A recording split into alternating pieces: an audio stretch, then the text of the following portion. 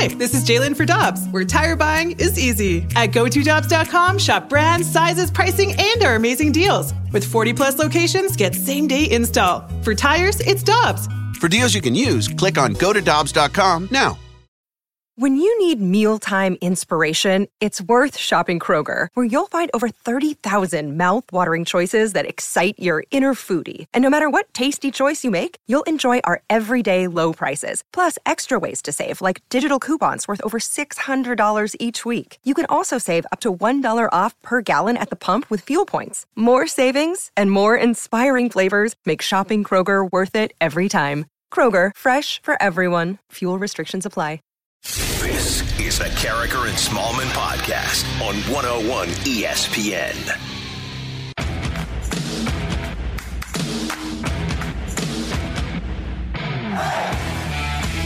Good morning, St. Louis. It's Carricker and Smallman. I'm Michelle Smallman. Randy Carricker is out again today, but we have Jeremy Rutherford of The Athletic, our Blues insider, who's going to hang out with us all morning long. Good morning, JR. Good morning, Michelle. How you doing? I'm doing great. Are we feeling better today than we were yesterday? Both of us with a quick turnaround from Halloween and a trip. I think today we might be feeling a little bit more chipper. I think so. I think that that Halloween night with the kids, that'll take it out of you. Like I can put up with some weekends. I can put up with the youth sports, working, covering the Blues, things like that. But I think that Halloween gets you.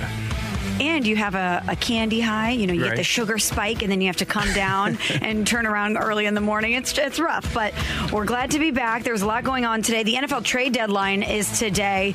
It closes at 3 p.m. Central. We're going to talk about that throughout the show, plus a big move yesterday. The Rams acquiring Von Miller from the Broncos. We're going to get into that. Of course, you have World Series. Game 6 tonight. The Braves leading that series 3-2. We're going to talk about that a little bit. The Braves with their chance to close things out in Houston. We want to talk about the Blues.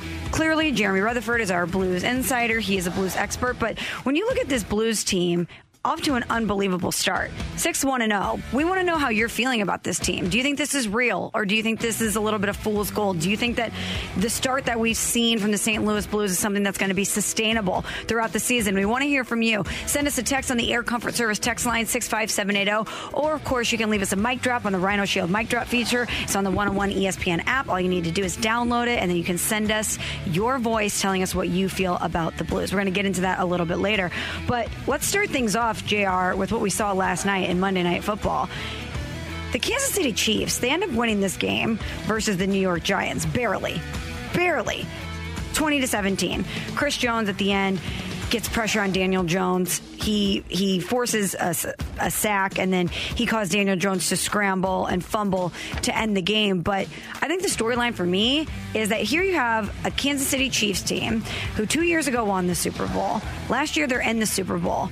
And they're 4-4, and they can barely beat the New York Giants.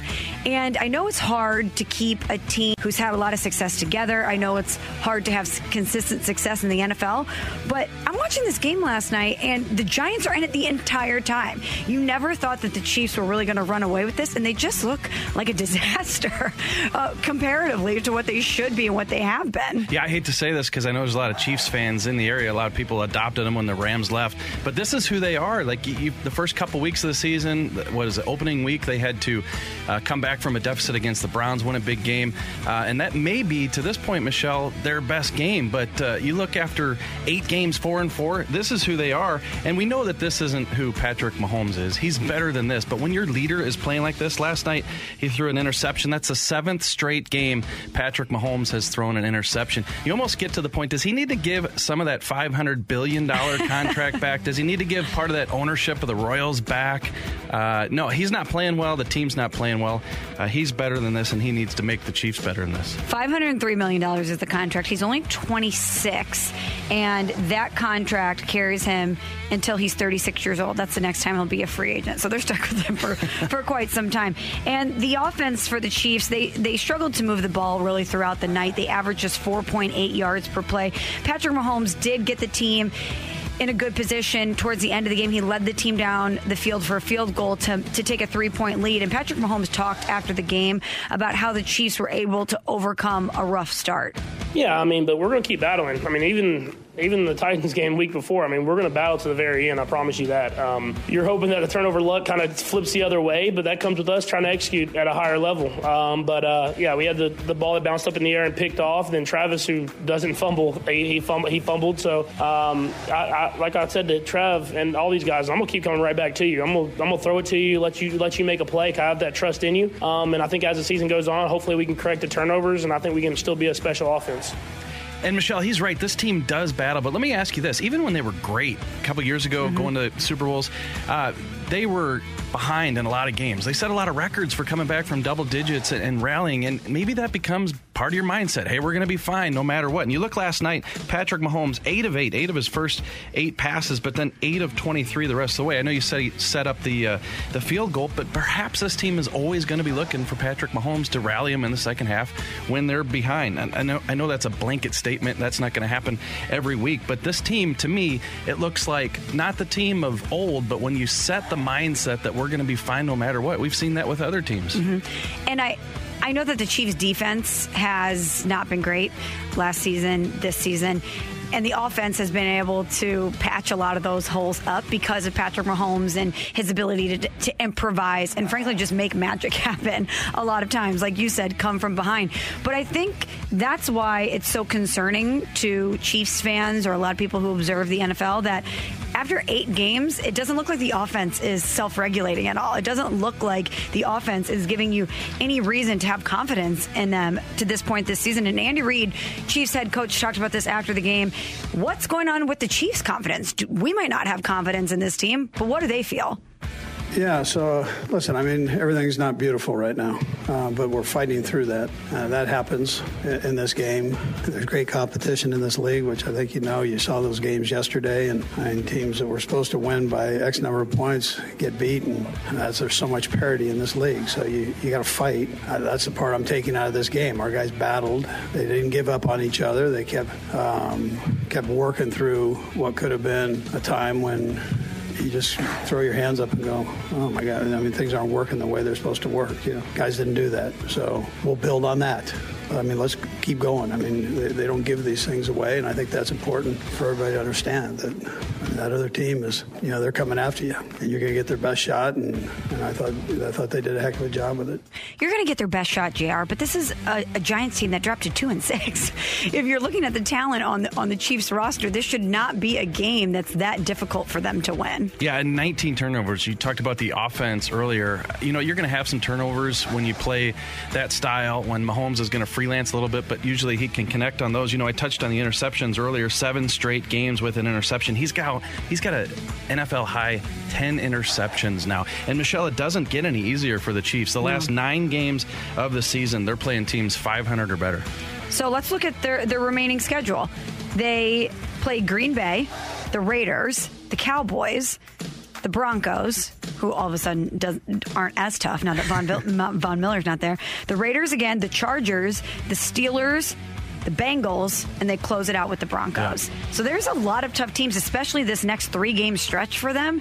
It's going to be pretty brutal, which is why it was really important for them to win that game last night, knowing that you have the Packers, the Raiders, and the Cowboys 3 weeks in a row on deck. But it is hard to consistently win in the NFL. It really is. And it really doesn't matter if Patrick Mahomes is your quarterback. If you can't get everything clicking, if the defense isn't right, if the scheme isn't working, if he's not on top of his game, there's all sorts of factors that go into a team being great. And Andy Reid talked about this last night, how it's hard to maintain that success. That happens in this game.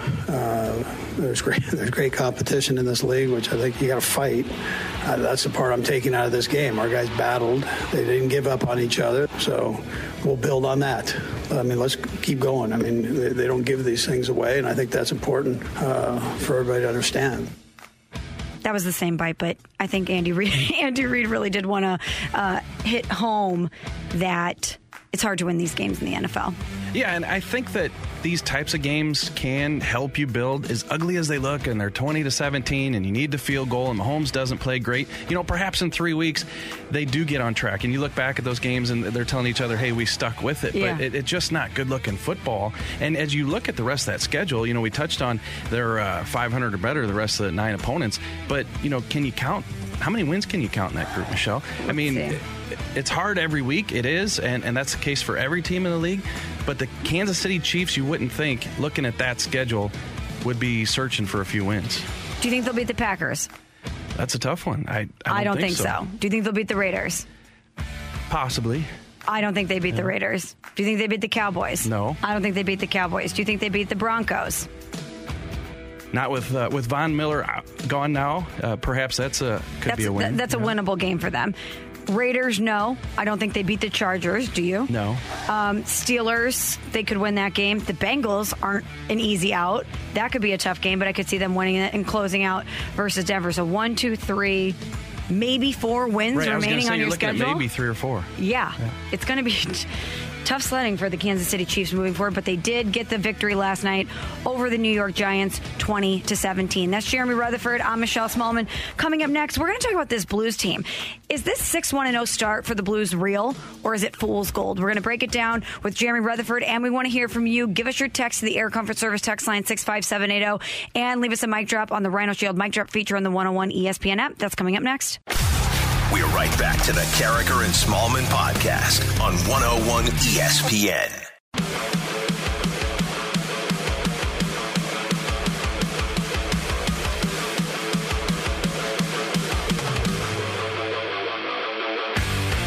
Berg with a play to keep it in. Tarasenko to Perron. He scores! Another one-timer by David Perron. And if you've got a hat, chuck it in your radio. That's Chris Kerber, the voice of the Blues, here on 101 ESPN with the call of David Perron getting a hat trick earlier this season. Jeremy Rutherford and Michelle Smallman here with you. And Jared, this Blues team off to an unbelievable start, 6-1-0. And we want to hear from people today. Do you think this Blues team is for real? Great start. A lot of guys contributing. But is this fool's gold? Is this something you think the Blues can maintain? Send us a mic drop on the Rhino Shield mic drop feature on the 101 ESPN app, or you can send us a text on the Air Comfort Service text line 65780 that are all rolling in. But JR, I want to give it to you first. What do you think? Is this Blues team for real? Yeah, I don't think it's fool's gold, but I would reserve judgment just a little while longer. And the reason I say that is this. You look at both lineups in the games that they've played. You look at the opponent and you look at the St. Louis Blues, and they haven't been full lineups. You look at Colorado early on, was without the 2 big guys. You look at L.A. when they played L.A. here recently, no Drew Doughty. But you look at the St. Louis Blues, no Brandon Saad. And no Pavel Buchnevich for the 2 games he was suspended. Ryan O'Reilly's missed the last couple games. So none of these teams, including the Blues, have been 100%. So, I would say that it's not fool's gold. I think that they've played well, especially the first 5 games of the season. I think the depth has shown. I think that the defense is better than we've expected. I think that Jordan Binnington has been the Jordan Binnington that we remember. And I had his save percentage here, .926. I mean, here's a guy who, when he hasn't played well in the regular season, he's been around that .910, .911 mark. I mean, if he can be a .926, even a .920 for this season, you'll take that. And I think that some of the goals that he's given up have been in that third period. That's where a majority of the Blues goals against have come, in that third period when they had the large leads, remember, early on in the season. So to me, I think it's for real, but I would like to see 3-4 more weeks where both teams have their full complement lineups and the Blues are playing well. Yeah, that's true, because you look right now at some of the teams that the Blues have beaten, and that's going to be a check in the confidence column when you think they've beaten Colorado and they've beaten Vegas. But you're right, they haven't beaten Colorado with McKinnon and Landeskog, right? So that's going to be certainly a litmus test for this team. But I look at their schedule, and based on what we've seen of this team, I'm not afraid of any team. And that's why I think I'm confident in this Blues team. They have incredible depth. They're getting contributions from everyone on the team. It seems like they have really great chemistry. The fact that Vladimir Tarasenko has come out and started playing like vintage Vladdy is such a huge boost of confidence for fans, because you didn't know what he was going to be. He was such a question mark heading into this season.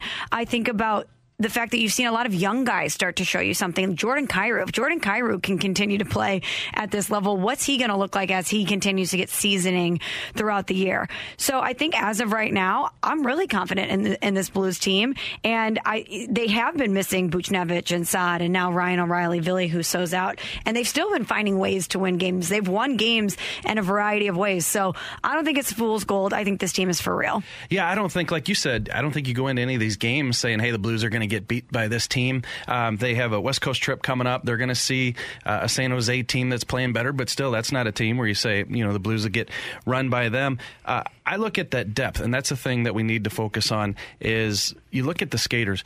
Nico Mikkola, the only skater on the team who doesn't have a point. Everybody else on the entire roster has a point. And so I think that when you bring that to the table every single night, you give yourself a chance to win. Now, the one thing, Michelle, I'll bring up, Ken Hitchcock used to say, and a lot of people around hockey say it, is that 20 games is usually the marker where you can kind of tell what you have. So what are they, 6-1? They're 7 games into it. And that's what I said. About 3-4 more weeks, you'll be able to get a better handle on who these guys are. But guess what else happens in those next few weeks? You're going to get an Oscar Sundqvist back, and that's even more depth. So the biggest thing right now to me is the signs, and you just touched on a couple of them. The signs are Jordan Kyrou is that guy. Robert Thomas is playing better. That third line that they have with Barbashev, Thomas, Tarasenko is playing well. I hope to write about that soon. To me, Barbashev, one of the more underrated players in the league, certainly here on this Blues roster. So all the signs are pointing in the right direction, I think, through these first 7 games. Yeah, this is a pretty good-looking car. Imagine how great it'll be when they get their engine back. Right? Let's get to some text on the Air Comfort Service text line 65780 from the 314. I can see the Blues being an elite team the first half of the season. My fear is that they crap the bed after the Olympic break.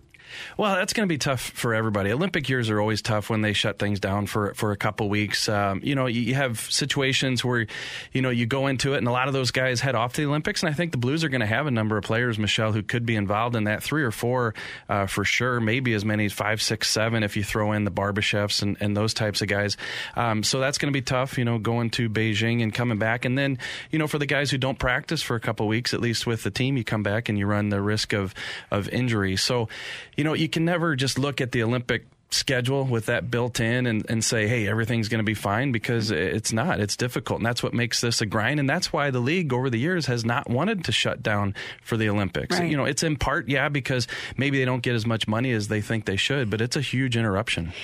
Do you think that it might be easier for guys to acclimate to the bounce back from the Olympics because the past 2 seasons have been riddled with irregularities? It's almost like athletes now, because we've been in a pandemic and dealing with COVID and all the disruptions and the travel and everything being so different, it's almost like you've become accustomed to things not being smooth. Yeah, if you can deal with what they've gone through the past 2 years, you can deal with anything. If you can deal with being on the road and you cannot leave your hotel room, then you can deal with anything. But yeah, there is a different sense of fatigue. I remember when those players came back, I think was it 2014, they came back from Sochi, and we were waiting at the airport for the Blues, because when they came back, they had to land in St. Louis, basically change their shirt, and head to Vancouver for a game. I remember that. And I just remember looking in the eyes of Alex Pietrangelo and Jay Bouwmeester, and they were just fried. And so that's what I'm talking about. I'm not just saying that it's tough to fly to another country and come back and pick up the NHL schedule. I've actually looked in the eyes of these players when they come back from these trips, and, it's tough to get going again. Yikes. From the 660, I think this start for the Blues is legit. I think this team is for real. Granted, they have a couple of their best players out due to the COVID stuff, but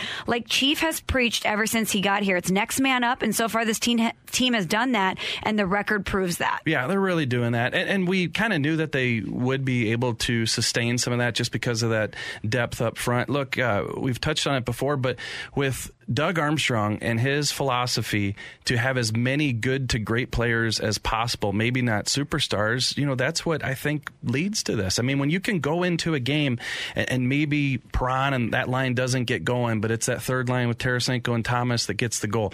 Or maybe it's not the 5-on-5, it's the power play, because you look at that power play and there's so much wealth on it. Torrey Krug puts the game winner in the other night against Chicago. That's one thing in all this that we talked about, I didn't even bring up, is the special teams being number 2 on the power play, being number 2 in the penalty kill. If the Blues are going to be real and this isn't fool's gold, that number may drop But you can't have the 25th ranked special teams in the league like we've seen from the Blues in the past couple of years. So even if they're in the top 10 at the end of the season, the power play and the penalty kill, I think that'll prove that this isn't the fool's gold. Yeah, which has been much improved. From the 573, no, this is not sustainable. The Blues are on pace for 69 wins. Not going to happen. Well, yeah, they're not going to go at this. What was the points percentage I came up with here a second ago? 857. Yeah, that's no just way. not possible. No way. I mean, you look at a good points percentage, 650, 700. I mean, they're not going to win 8, 9 of every 10 game segment throughout the season. So if you want to judge sustainability based on that, then probably not. But I think the majority of us are looking at a situation where just a clip or two below this, but able to play as well as they have. Yeah, I think I'm looking at it as, is this an elite team that can beat anybody and that can compete for a Stanley Cup championship? Exactly. Not, are they going to continue winning at this rate? Because that's just not going to happen. That is unsustainable. But heading into this season, JR, when you looked at a lot of national viewpoints on the Blues, a lot of people didn't give them a lot of credit. We did a segment where we went through and we looked at every national outlet, and I think maybe one person had the Blues winning the division. No one really expected them to be better than Colorado or be this version of the Blues, at least to start. Yeah, and, I hate to throw up the brakes, but it is 7 games. So, I think that the people who said that would look at us and say, can you let them play a month or two into the season and then we'll see where they're at? They're definitely going to have to withstand some things with maybe it's more COVID cases. Maybe it's injuries. Maybe it's anything. And then all teams are going to go through ruts too. But yeah, no, I was one of those that I think you and Randy asked me, hey, where do you think they fit in the equation here in terms of the Central Division, Western Conference? And I said, well, if a lot of things go right, they could probably be in the conversation 3rd, 4th in the division. Now after 7 games, you probably feel better about them being, in the mix for 1st, 2nd, 3rd. I think that possibility is there because you've seen a Brandon Saad pre-COVID come in and fit with this team. Pavel Buchnevich hasn't been visible and making an imprint each game, but I think he's probably going to get there. Look, he's only played the 5 games because he had the 2-game suspension. To me, when you look at these questions that we're asking ourselves here, you look at where were the holes, where were the areas that we were concerned about, and those are the areas that I think the Blues are showing positive signs. Robert Thomas, is he going to take that next step?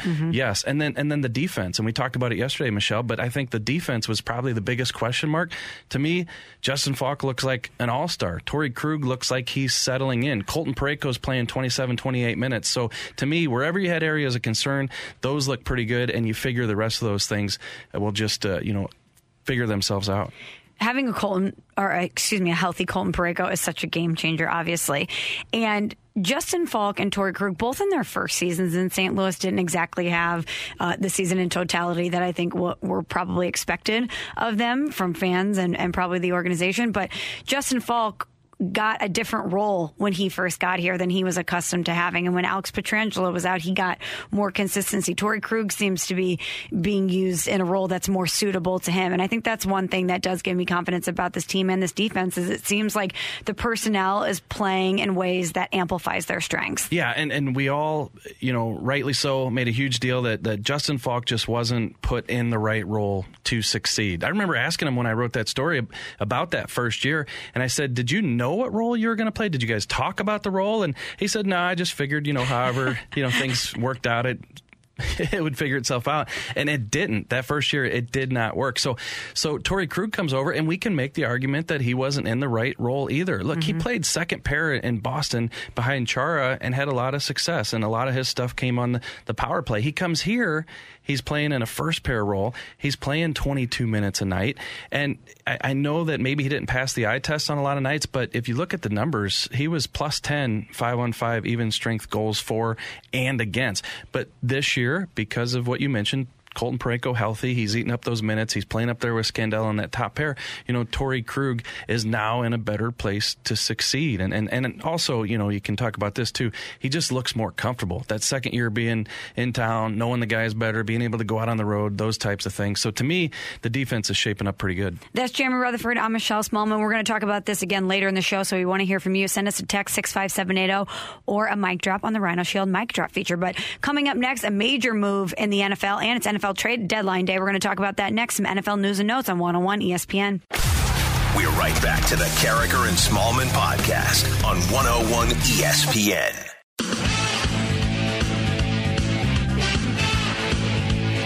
We felt like it was a really good thing for our team. I know a lot of players are excited about being able to add Von to the mix, and can't wait to get him here and get going.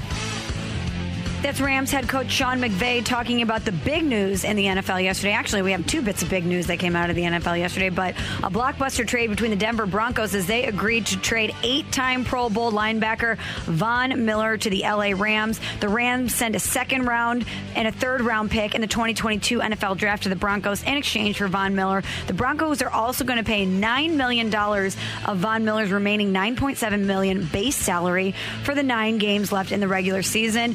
And JR, adding Von Miller to a defense that has Aaron Donald and Jalen Ramsey, even though the defense has experienced a slight decline from last season's defense, which was the top-ranked defense in the NFL, that's a scary, scary thought that you're adding Von Miller to this defensive group. Yeah, Aaron Donald, what can he probably standing leap, probably about 4 foot in the air? Probably. He probably did that yesterday when he heard about this trade. And look, he's been getting double-teamed a lot this year. I think he's only got 5 sacks, 18th in the league. That's not typical of Aaron Donald, but when you're used to putting up with all those double teams, that's tough. So I think with Von Miller coming in, playing on the opposite side, that's going to be a big thing for the Rams. My question is, when did the Rams decide to start adding all these star players and making this team better? Did that come about the time, Michelle, when they moved? Yeah, it's so strange, JR, that their desire to win and their actions pushing all the chips and coincided with them leaving St. Louis. It's almost as if they wanted to play badly while they were here to get out of here. Yeah, if you didn't know any better, that's what you would think. Right. Like Matthew Stafford, Jalen Ramsey, right. Now Von Miller. Man, I wonder if this can be used in court. It should be. This should be added to the evidence pile. Lindsay Theory from ESPN, she's their Rams reporter, talked yesterday about why the Rams made this blockbuster trade for Von Miller. Rams coach Sean McVay said not to expect any big splash moves from them like we've seen in the past ahead of the deadline. Of course, Sean McVay added, never say never. True to recent form today, of course, that trade for Von Miller. As for what went into the deal, a source tells me that the Rams needed to strengthen their defensive front, and they really needed to alleviate some of the burden on Aaron Donald, who's been faced with nonstop double and triple teams, and ultimately they felt this was another move they could make in pursuit of a deep playoff, if not Super Bowl run. And finally, Ryan, I'm told they are absolutely buzzing with excitement inside the building over Miller's addition. Yeah, well, I would be buzzing if I was inside that building, too. If you're adding the league's active career sack leader, Von Miller has 110.5 sacks. He's one of the most decorated players in Broncos history. If I'm adding that to this defensive group and I'm a Rams team that's a Super Bowl contender, yeah, I'm buzzing, too, JR. I'm buzzing, too. But clearly the Rams are in win-now mode. Yeah. They have given away a lot of draft capital, and clearly they need to win now. Yeah, second and third round draft pick for Von Miller, who's going to be an unrestricted free agent. This is the last year of his contract, and he's got to be excited too. He's got to be buzzing too. He did go to the Super Bowl with the Denver Broncos. He actually hosted the team party Sunday night with the Broncos and then gets traded the next day. Said yesterday, a little raw, a little emotional. He was reflecting on his times with Denver, but then what's the first thing out of his mouth? I can't wait to go play with Aaron Donald. And they are getting better. They are making a lot of moves, but it's at the expense of future draft picks. And look, we've seen in the past the Rams can't do anything with draft picks anyway, with the exception of Aaron Donald. So they might as well trade him if they can't pick any good players with him. Yeah, that's true. Have some self-awareness. And maybe they're looking at themselves in the mirror and they say, we're not great in the draft, so let's just go ahead and acquire players another way. But you're right. There was a video of Von Miller, of him sitting in the car after he got the news, and they asked him about how he was feeling after the trade, and he said, when I said Broncos for life, I meant that. It will always be in my heart. It was an honor and privilege to play here. John Elway picked me, and it was life-changing. And even though he's going to what's a better football situation for him, that is really hard when you've played your entire career somewhere, you've won somewhere, you've had a lot of success somewhere, and you're really ingrained in the community. And then halfway through the season, the ripcord gets pulled and you're off somewhere else. That has to be a little jarring for someone like Von Miller. And I believe he's sincere about it, but then the last part of that comment, he says, "Here I come, L.A." Yeah. Always excited about that. Yeah. How about Von Miller? I always appreciated him because he could pull off those Urkel glasses, right? Really impressive. Have you ever tried that? You're wearing glasses right now, but yours are a very classic shape. Yeah, a little but I could never do that. You are a bad blank if you can pull off that style of glass. But, when you're ripped up like he is and you're sacking quarterbacks, not many people in the league can do, you can pull off any look, right? Well, that's the thing with NFL players, NBA players. Some of the outfits you see the NBA players wearing as they're going into the game, if you saw that on a rack in a store, you would never think that would look good. If you're a guy shopping at that store, you would never buy it, probably because it's $5,000, but also because it would never look good on you. But when you're 6'6", and Sizzle chest, or completely chiseled, you can make almost anything look good, including man capris, right? I don't know about that. Okay, well, another bit of news that we got yesterday at the end of our show, JR, was about Derrick Henry. He's the NFL's rushing leader, obviously, and he's going to have surgery this morning on his injured right foot. Mike Vrabel, their head coach of the Tennessee Titans, said that they're not going to put a timeline on when Derrick Henry will return, but obviously this is a huge loss for the Titans. A lot of people think that he is done for the season, and Stephen A. Smith says not only is Derrick Henry's season likely done, so is the Titans. Tennessee Titans season's over. Let's call it what it is.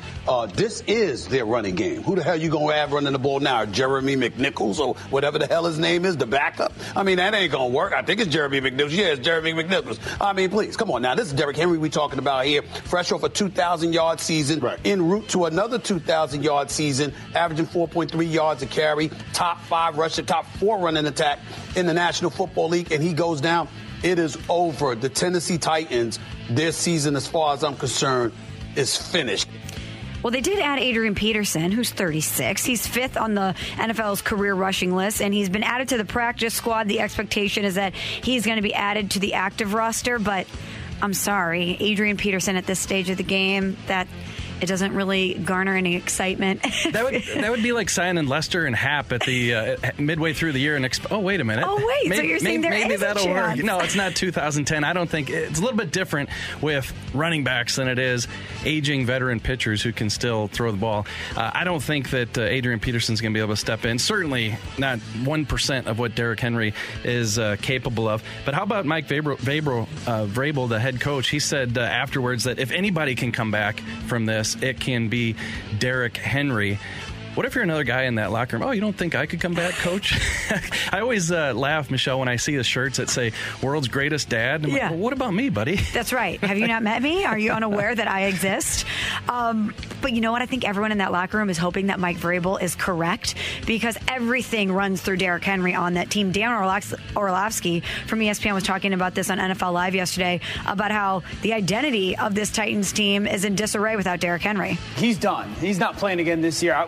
You're on crutches for 6 weeks if you have a pin put in, which happens in that Jones fracture. So I don't think Derrick Henry's playing again this year. This is a huge loss for this football team. We know, this is for me the Packers losing Aaron Rodgers. I mean, he's the identity of their offense. We know that a couple years we've been talking about how they're a throw first, run second team, but he's their closer. Yeah, it's going to be really tough for them to overcome this. But we're going to have all sorts of news, well, hopefully throughout the day. The NFL trade deadline is today. Things wrap up at 3 p.m. Central Time. Any rumors that we have or any transactions that are made, we'll be sure to keep you updated on that. But some two big nuggets of news coming out of the NFL yesterday in the Von Miller trade. Von Miller going from the Broncos to the Rams. And, of course, Derrick Henry from the Titans likely being out for the season. That's Jeremy Rutherford. I'm Michelle Smallman. Coming up next, get your text in to the Air Comfort Service text line 65780. It's time for Take It or Leave It, a little Tioli action on 101 ESPN. We're right back to the Carricker and Smallman podcast on 101 ESPN.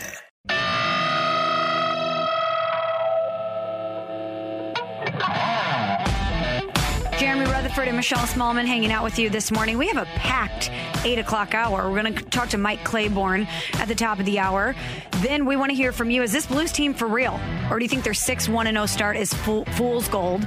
Give us your text and your mic drop, 65780 on the Air Comfort Service text line, or leave us a Rhino Shield mic drop on the 101 ESPN app. Then we have the fight, and then we're talking to David Perron at the bottom of the hour. So we've got a lot to get into. So let's jump into Tioli. Take it or leave it here on 101 ESPN. So, JR, World Series, Game 6 tonight. Atlanta leading the series 3-2. You can catch that action here on 101 ESPN with pregame starting at 6 p.m. Max Fried goes for the Braves. Luis Garcia for the Astros. The Astros are 51-30 in home games in 2021. Obviously, Game 6 being in Houston. But take it or leave it. Atlanta clinches the World Series tonight.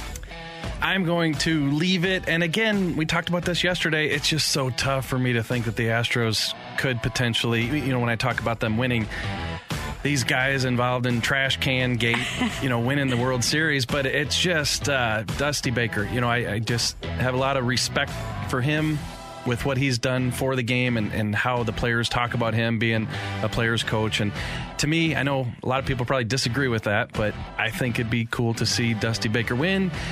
It can't happen like you and I said it yesterday, where he probably leaves the Astros and goes and does it with another team. So I think that he's going to do it with the Astros. So I'm going to leave that. I think that the Astros tie this thing up. I'm going to take it. I know a lot of people think that after the Braves had a grand slam in the first inning of Game 5 and end up losing the game, that it might have been the nail in the coffin because the Astros have a little bit of momentum, a shot in the arm. But I like their chances better with Max Fried, and I'm going to take the Braves.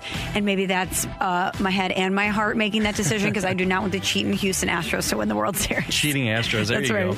Take it or leave it, Michelle. The Blues are without Ville Husso, the backup goaltender, as we mentioned, because of COVID. So according to Craig Berube a couple days ago, we're just assuming that he's going to be out at least 10 days, which means he won't go on this upcoming road trip. The Blues are going to play 4 games when they leave today: at LA on Wednesday, San Jose on Thursday, Anaheim on Sunday, and then wrap up in Winnipeg next Tuesday. Take it or leave it, Jordan Binnington will play all 4 of those games because their backup now is Joel Hofer, the prospect with no NHL experience. Jordan Binnington will play all 4 of those games, and here's the caveat, qualifier, he'll go 3-1 or better. Wow, that's a good one. I'm going to leave it, though. Even though I think he's capable of it, this early in the season, I don't know why you'd want to utilize him that much. Do you think well, hold on. Let me give you my answer first. I think that I'm going to leave it because I think we'll see Hofer in at least one of those games. But I will take that I think Jordan Binnington will win 3 of the 4 games. There you go. But I'm looking at the back-to-back Wednesday, Thursday, Kings and Sharks. And I know Jordan Binnington's capable of doing back-to-backs, but it just seems like that would be the spot for me. Probably maybe that second game to give Joel Hofer a chance there. Yeah, it could be. And like Kerb said yesterday when we talked to him, Chris Kerber, the voice of the Blues, he said that depends the workload that Jordan Binnington gets in that game on Wednesday against LA Kings. I mean, if you're talking 16, 18, 20 shots and then he can come back the next night. He's done it before twice in his career, played the back-to-back games. And then also you look at San Jose, they've gone through a lot of COVID issues themselves, or they are going through it right now, so you don't know what kind of lineup they'll have out there. Perhaps if they've got the B team out there because of the COVID, maybe that's the game that they slip Joel Hofer in. Let's get to your text on the Air Comfort Service text line 65780. Emily, what do you have for us? From the 3-2-1, take it or leave it, the Cardinals get 4 Gold Gloves out of their 6 nominations. Arenado, Goldie. I think Harrison Bader is going to win one. What do you think? O'Neill, Yachty? You know what? I'll take that. I think they'll get 4. 4 of them. Wow. So for sure you're going Arenado. Yes. You're going Goldie. Yes. And you're going to go Bader? I feel confident in Bader, yeah. Bader and O'Neill. What about Yachty? No, I don't think so. No? I don't know. I think it's close. I think you make a good argument there, the 4 guys. But I think one of those guys won't get it. I don't want to say snub because I know they've got some competition, but I'll say it'll be less than 4, so I'll leave it. Okay. From the 3-1-4, take it or leave it, it's better to trade Tarasenko before the trade deadline this season than to hold on to him and possibly trade him later. Well, it depends on if you want to win this year and how well he's playing. That's why this thing has been so complicated, because you want him to play well to drive up that stock if you're going to trade him. But at the same time, if he's playing well, that probably means Robert Thomas is clicking, and it probably means that Tarasenko is going to help you with a playoff run. But I tell you what, I'm going to take it for this reason. You don't know what's going to be available trade-wise in the offseason. Now, sure, if he has a great year and then Doug goes to the draft where a lot of trades are made, he could probably find a partner, and that allows you to keep him for this playoff run this year. You hope that there's a playoff run anyway. But you got to capitalize when his stock is high, I think, for this reason, because he's got one more year left on his deal. He's not going to re-sign in St. Louis. At least I don't believe he is at this point. Mm-hmm. So at some point, you have to get something for him. And if midway through the season, the trade deadline is where his stock is the highest, and you think you can get something in return that's going to help your club, i.e. a defenseman, then you have to make that deal. So I'll take it. I'll take it too. Army is incredibly instinctual. He knows when to make the right move, and clearly he thought holding on to Vladdy and having him prove himself was the best possible situation for the Blues to get a return for him. And I think he's probably examined this situation through every possible angle. He's looked at it from every vantage point. And if he thinks that that's the best time to strike and that's the best time for him to capitalize on Vladdy, I think he'll do it. From the 636, take it or leave it, the Rams are loading up this year only to get beat by Tom Brady in the NFC Championship. Oh, I'll take that. I'm not going against Tom Brady, are you? No, you can't, right? No. And you can go against the Rams, right? Yeah, absolutely. All the time. We have to make our picks on 101 ESPN for our picks every week, and I won't pick the Rams just out of integrity. Yeah. Even though I think they're going to win most of the games, I can't pick them. And let me ask you this, and you talk about the Rams loading up and doing well and having that success, and it's hard to see them be successful. But, Michelle, would you rather have the Rams be, let's say, 2-15 and just dead in the water and not getting anything going, or would you rather have them have a ton of success, think they're going to do something, and then lose in the championship? I would rather them have no success, because then no one is showing up to SoFi Stadium, and that hurts Stan Kroenke's pocketbook. And even though the emotional agony of being good and ultimately losing is worse, I would rather the fans that are in LA have a lot of apathy, which would result in less money for Stan Kroenke. Perfect. I'm going to take it too. It did feel really good watching them lose the Super Bowl, though. It did, but I had a lot of anxiety heading into that game. As the years go by, I care less and less about the team and their success. I think a lot of people in St. Louis, their energy is on this lawsuit because they want him to pay. The reason that I want the team to not have success is because I don't want him to make money. I want him to be punished in the only way that he cares about, and that's his bank account. And that stadium was far behind schedule, and they had a lot of issues, and it cost him way more money than he was anticipating. That's a win for us here in St. Louis. Him losing this lawsuit and having to pay the bills for all of the other owners, and that bill keep ticking up and up and up, that's a win for us here in St. Louis, far more than whatever happens on the field. All right, we'll get to one more real quick. From the 314, take it or leave it, mac and cheese is the superior side. Ooh. Now, the superior side for what? A barbecue, for Thanksgiving? Just a superior side. I think situationally, mac and cheese goes up and down on my power rankings. Yeah, no, when you're a kid, you like that old school mac and cheese, but as you get older, no, right? Yeah. Yeah, and, I don't know about giving plugs here, but the Breadco, the Panera mac and cheese is really outstanding. There are a lot of times where, I buy it on purpose for my kids and hope that they don't finish it. And then you kind of wrap up their mac and cheese before you put the plate in the dishwasher, which reminds me real quick. I heard Joey Vitale, who's great, right? I heard him one time say, my New Year's resolution is going to be, I'm going to stop eating the leftovers off my kids' plates. Like, I'm going to stop. I can't do that. I can't keep doing it. And I'm like, I'm right there with you, Joey. Maybe that's how I could lose some weight. I just won't eat. And I'm thinking mac and cheese, pizza. And Joey goes, I just got to stop eating the blueberries off their plate at the end. The I'm like, blueberries. The blueberries. Get the antioxidants, Joey. My life would be in good shape if I were eating extra blueberries. That's right. I also think when it comes to mac and cheese that it's almost disrespectful to mac and cheese to call it a side, because mac and cheese can be a main all on its own. Yeah. Get a nice hearty bowl of mac and cheese. That could be your main dish. Yeah, as long as it's good. And I'm a little bit goofy. What about you guys on this? I put barbecue sauce on my mac and cheese. You do? I've never had that. No? Yeah. But I bet it's delicious. I did that as a child. I'm still a child. Yeah. Barbecue sauce on the mac and cheese. Never done it, but I will try it and get back to you. Well, and you go up to the East Coast a lot. What about the lobster mac and cheese? The best. Oh, my gosh. So good. I had recently a lobster mac and cheese grilled cheese. Oh, my goodness. That was heaven. Yeah. Very good.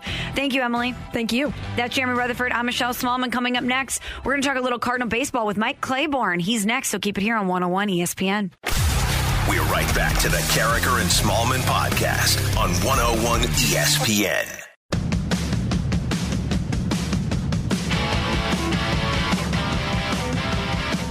Jeremy Rutherford and Michelle Smallman here on 101 ESPN. Let's head to the Brown & Crouppen Celebrity Line and welcome in our friend, Cardinals radio broadcaster Mike Claiborne. Check out all of his great work at ClaibsOnline.com and follow him on Twitter at ClaibsOnline. Good morning, Claibs. How are you? I am doing well. How about you guys? We are doing great. I don't know if I got to talk to you last week after the Oliver Marmol press conference, but I wanted to get your take. What did you make of his introductory press conference, his first time meeting the media as the manager of the Cardinals? One of the things about coaches today, and you pick the sport, they don't have a chance to really speak to the media a great deal. A lot of teams have decided they'd rather have it come from one person, and that's normally the head coach or the manager.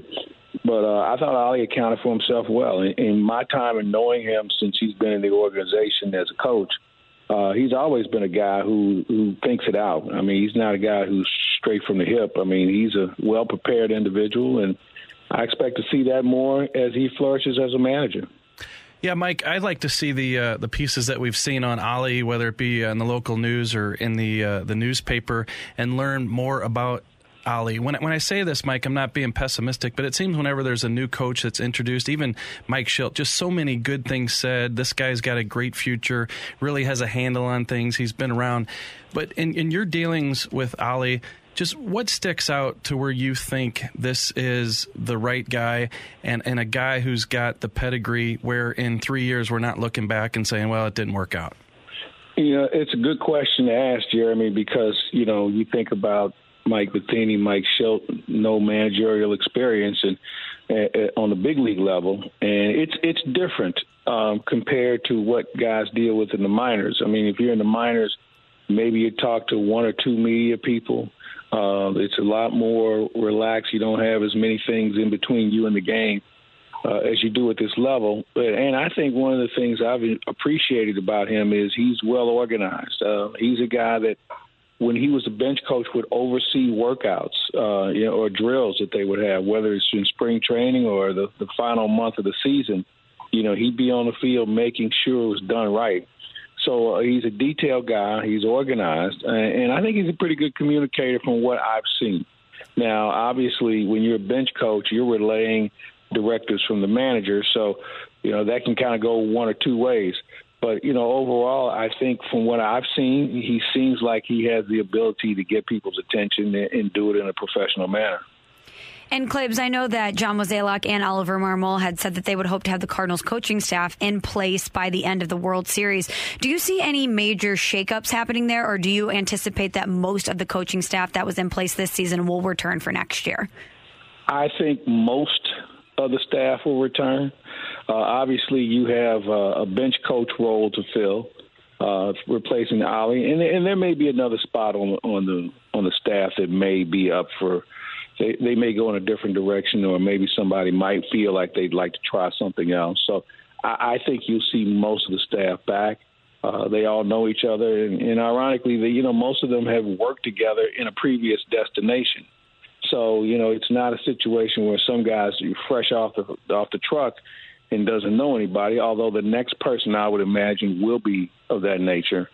Maybe it's time to have somebody with a new set of eyes to come in the organization. Maybe it's a former Cardinal, maybe it's someone that they're familiar with, to come in and assume a role of just having a fresh set of eyes on what we have and where we need to go.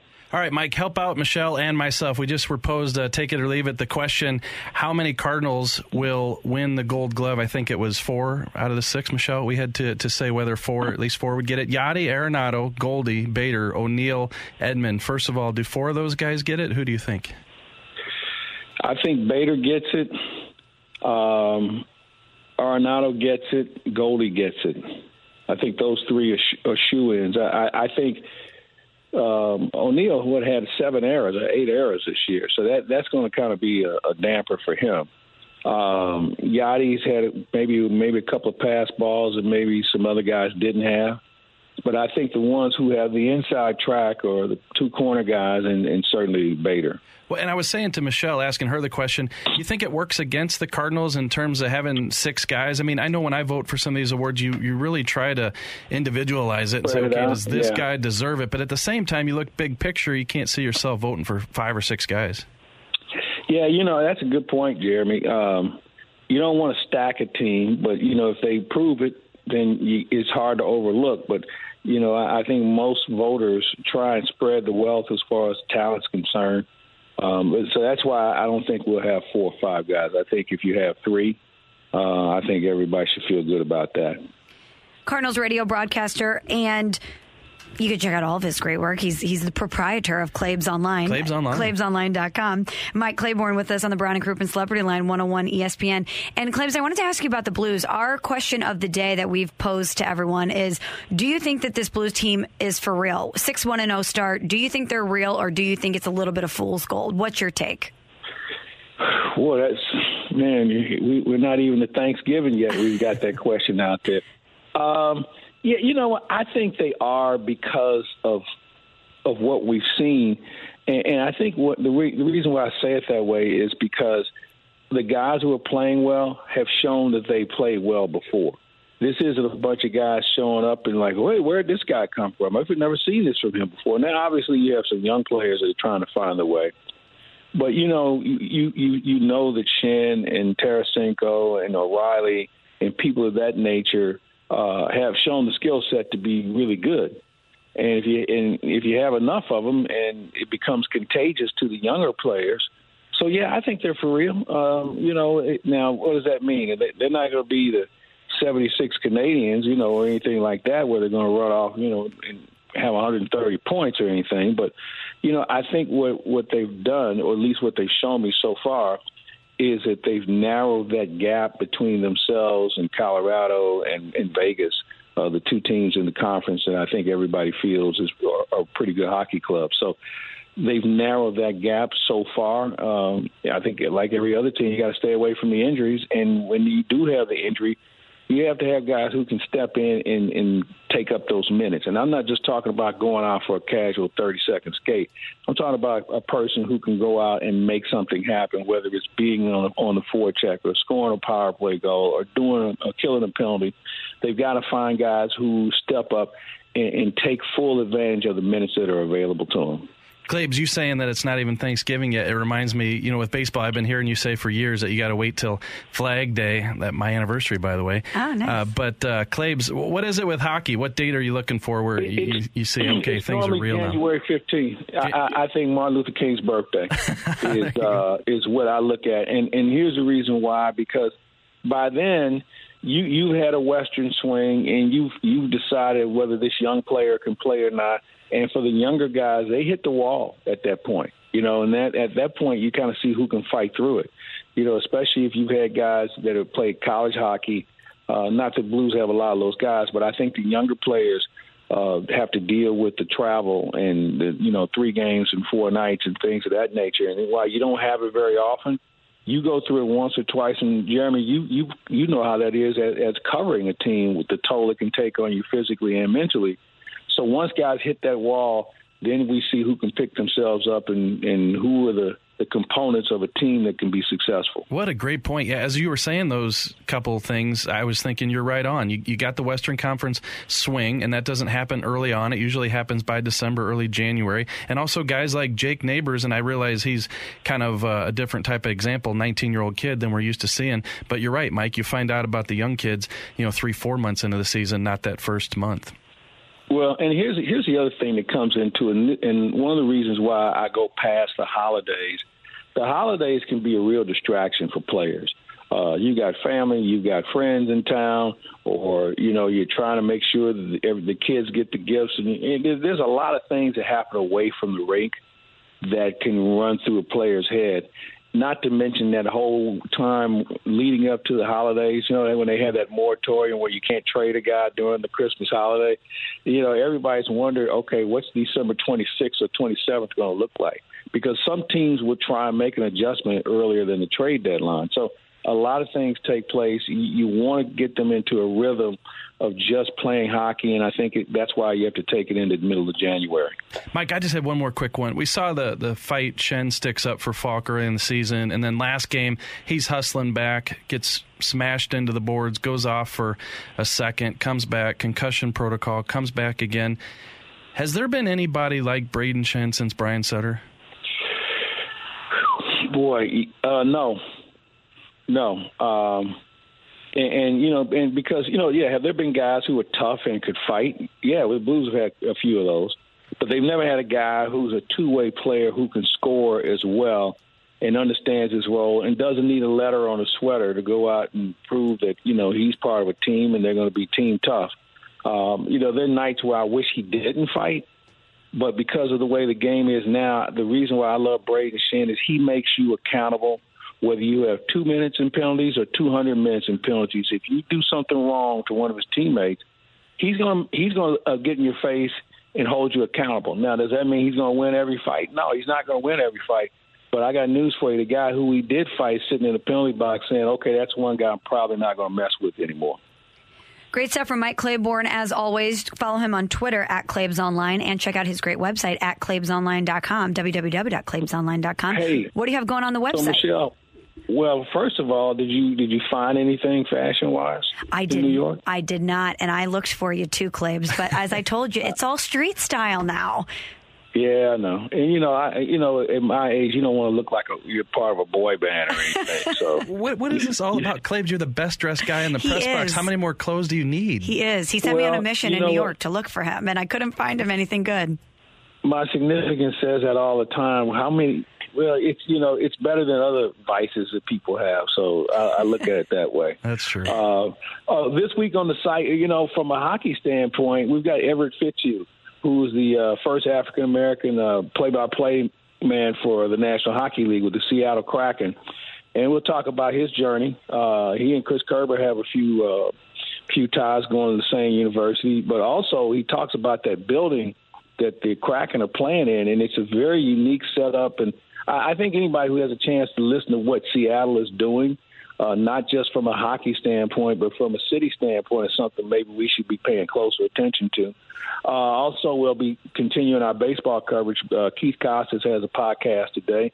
He and Bob Ramsey and Rammer and Joe Roderick will have their daily cards. And Thursday, Howard Richardson and I will have Huddle Up with Howard. We'll talk some football, and we always have some pretty good guests on that podcast. That sounds great. We'll be checking it out. Thanks so much, Claibs. We'll talk to you next week. Okay, gang. Take care. See you, sharp-dressed man. That's Mike Claiborne on the Brown and Crouppen Celebrity Line on 101 ESPN. Yeah, I was in New York last week, and I get a text from Claibs saying, hey, if you find anything fashion-wise, you let me know. And I'm like, okay, I'll look for you. I'll take some pictures of some stuff. And I went to this store that was supposed to be it for men's fashion. It's like a new hot store. And I sent Claibs the name, and I'm like, I'm here. Is this something that you're interested in? Because it seems like street style is the big thing now. And he's like, no. I can't be wearing that. I'm like, I don't blame you, but this is where I was told to go, so I had to pass it along. So yeah. I feel like I failed in my mission to help Mike Claiborne find something stylish in New York City. Michelle, I try not to stand by him in the press box. I stand about 20 feet away all the time, so nobody sees us standing together. I know. And compares. Everything is tailored. He always looks so sharp. And be sure to follow him online on Twitter at Claibs Online. That's Jeremy Rutherford. I'm Michelle Smallman. Coming up next, we're going to continue our Blues conversation. Is this Blues team for real? Or do you think it's a little bit of fool's gold? Do you need some more time to really be bought in on this Blues team? We're going to get your text and mic drops next here on 101 ESPN.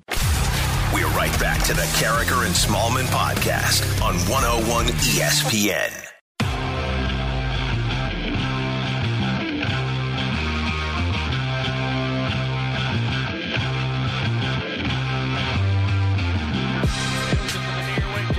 Gets the line on site, cuts to the middle, shoots, scores! A dazzling highlight reel goal for Vladimir Tarasenko. He's been getting a lot of opportunities to score. They haven't went in, like he wants, or, we want him to score too. So it was really good to see. And then getting the second one was a big goal.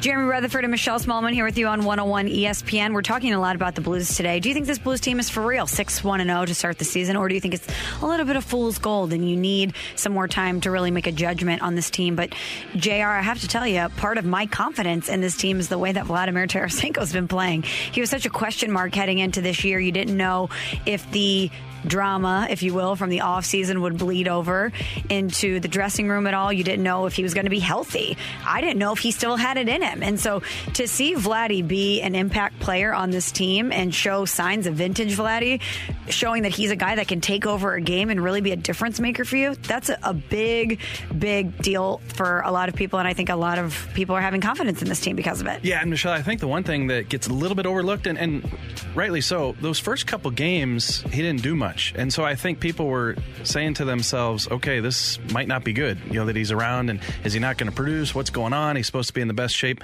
of his life. And that, first game's first game. Yeah, it's tough for everybody. But then you go into Arizona, didn't play well. It wasn't until that third game against Vegas when he really played well. But since then, he's turned it on. I think he's got, a 5 or 6 game point streak, playing really well. So, yeah, and it's big for that third line, too, because that's where the mismatch is going to be. If you've got your top two lines playing against the other team's top two lines, that third line is where you can expose guys. And if you've got a Robert Thomas, a Barbashev, a Tarasenko, that's in part why that line's having so much success. So real good news to see Vladdy on track for the Blues. From the 314, not to be cliche, but the Blues are who we thought they were. Deep at forward, good on defense, but capable of getting burnt on D and solid in net. Yeah, I think so. I think that's what we expected him to be so far. I just didn't think that we expected the cohesiveness with the team game for starters. I think that when I watched that, when they started off 5-0, I mean, they were moving together, helping each other out. It just looked fluid. And, that's kind of abnormal for the start of the season to see a team clicking like that so well.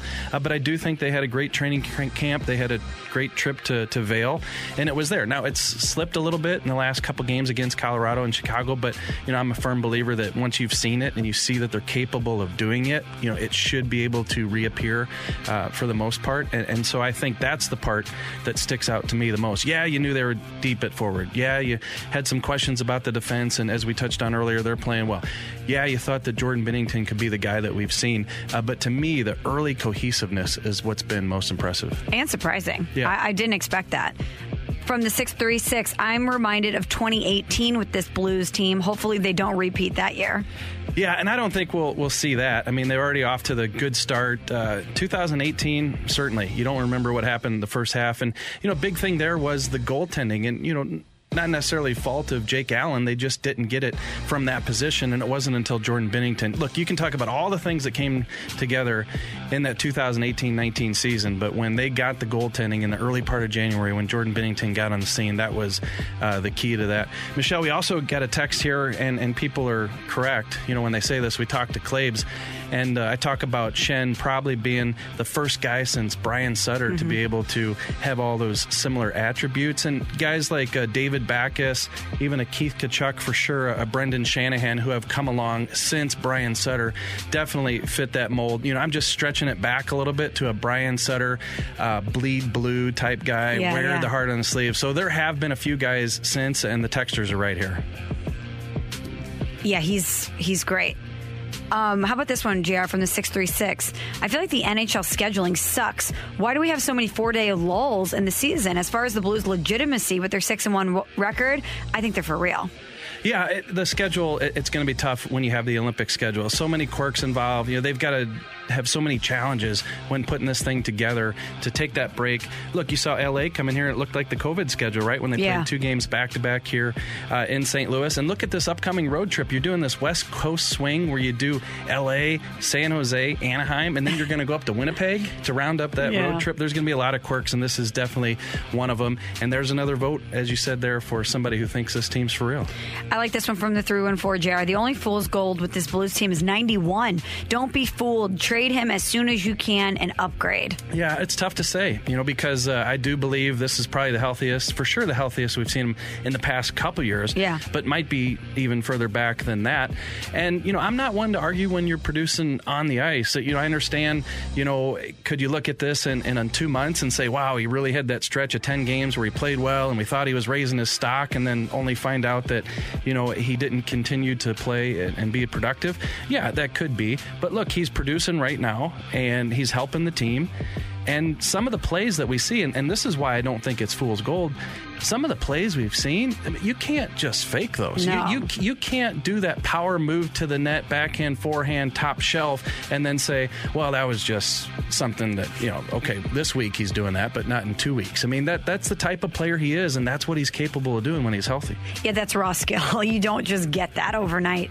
I just hope that he's healthy the entire season. So not only because it's going to be what's best for the Blues and trying to move him and get a good return, but I'm curious to see what an entire season of a healthy Vladimir Tarasenko looks like, just from a curiosity's perspective. Because coming into this season, I did not think that we were going to see what we've seen out of him thus far. I didn't know if after having so many surgeries on his shoulder, if he was physically capable of giving the Blues what he's given them so far this season. That's not a knock on his motivation. It's not a knock on his skill as a player. But sometimes in your career, when you're an athlete, the body just doesn't have it anymore. And so I really hope that he's healthy for an entire season, however it plays out, because I want to see what he still has in the tank. Yeah, Michelle, we talked yesterday, do the Blues have a 30-goal scorer? If Vladdy keeps this up and he stays healthy, the Blues could have a 40-goal scorer. That would be incredible. That's Jeremy Rutherford. I'm Michelle Smallman. Coming up next, it's The Fight here on 101 ESPN. We're right back to the Carricker and Smallman podcast on 101 ESPN.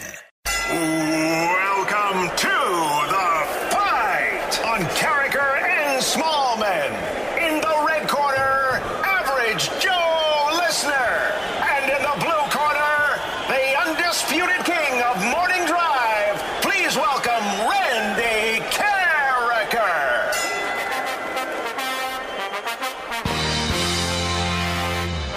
Welcome back to Carricker and Smallman. I'm Jeremy Rutherford, filling in for Randy Carricker today, and now it's time for the fight.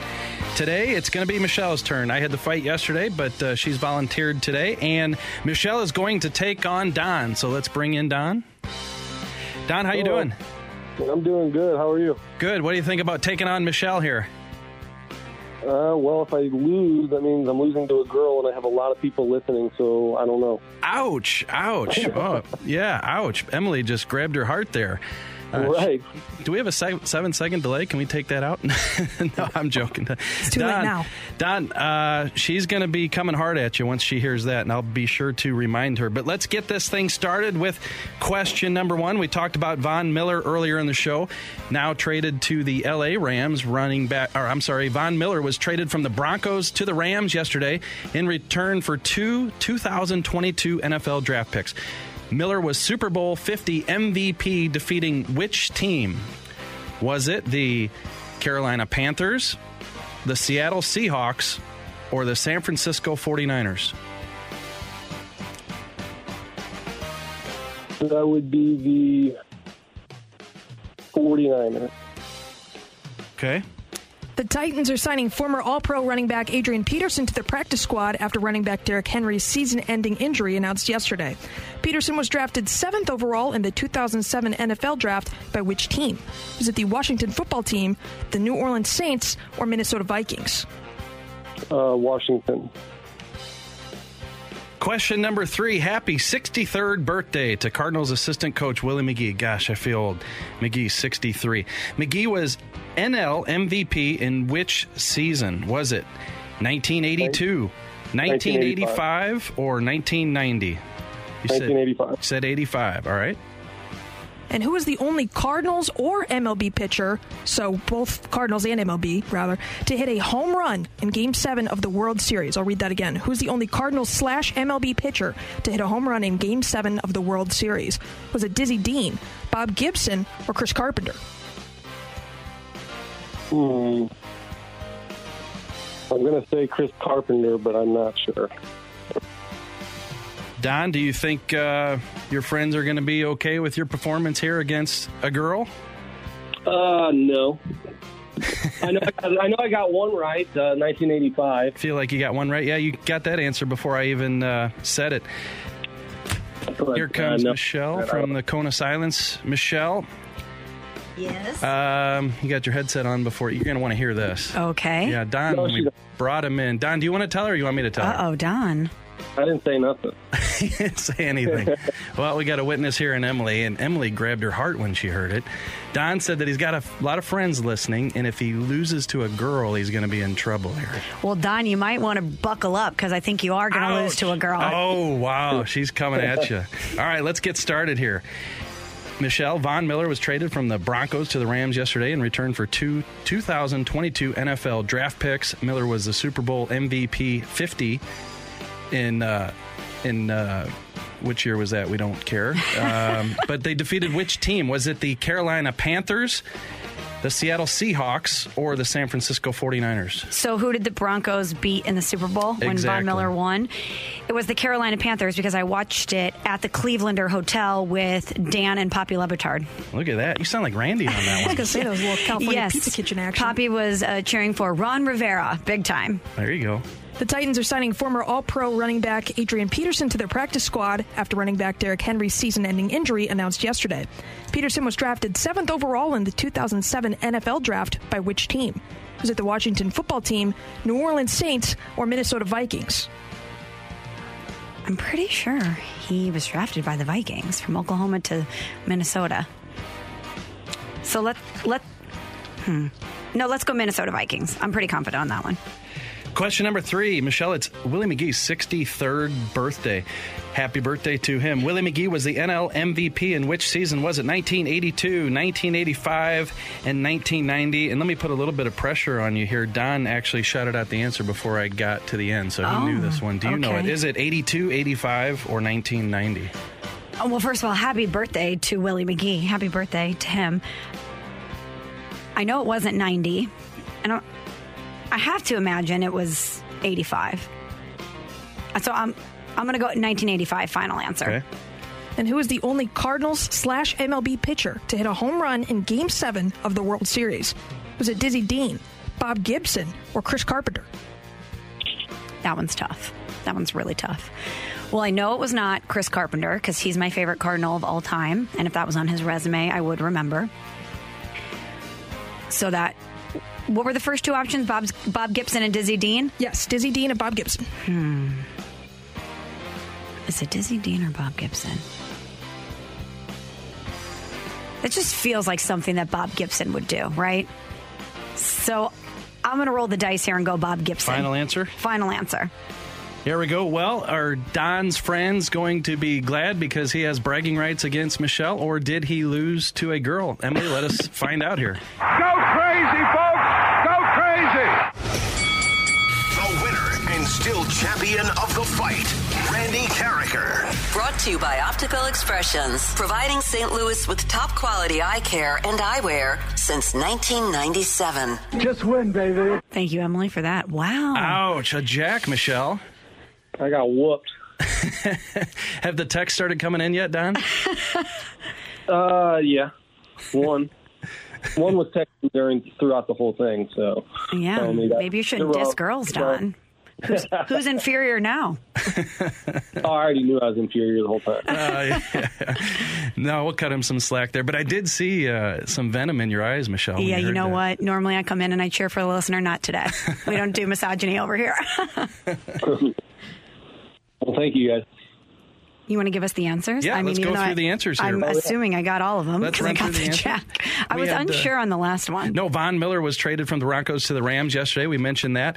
Miller was the Super Bowl 50 MVP, and of course the Broncos defeated the Carolina Panthers. Yeah, I remember that one.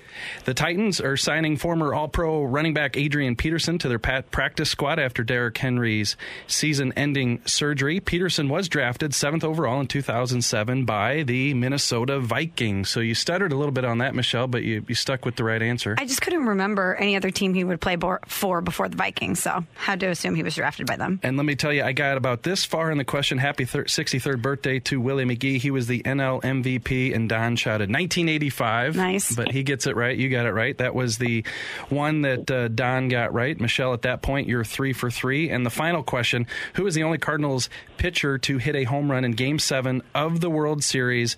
And, Michelle, you got that one right. Don did not. That was Bob Gibson, 1967 against the Red Sox. So we have a jack for Michelle, 4-1 in the fight over Don. We need to put that on the board because that does not happen for me. But these questions were really good, Emily. But I would just think that Bob Gibson, I should have known that. That should have been at the top of my head. But I'm glad I got it right. So anyway, thanks, Don. Have a great day. Enjoy your text thread. Thank you. Appreciate it. Trash talk there at the end. I'm just saying, you should. I'm glad you told me that before because normally I come in with more of a gentle heart. I cheer for the listener always. Yeah, I saw that against flip Randy, switch. but no, the fire went on inside after that one. That's Jeremy Rutherford. I'm Michelle Smallman. Coming up next, we're going to talk to David Perron. That's next, so keep it here on 101 ESPN. We're right back to the Carricker and Smallman podcast on 101 ESPN.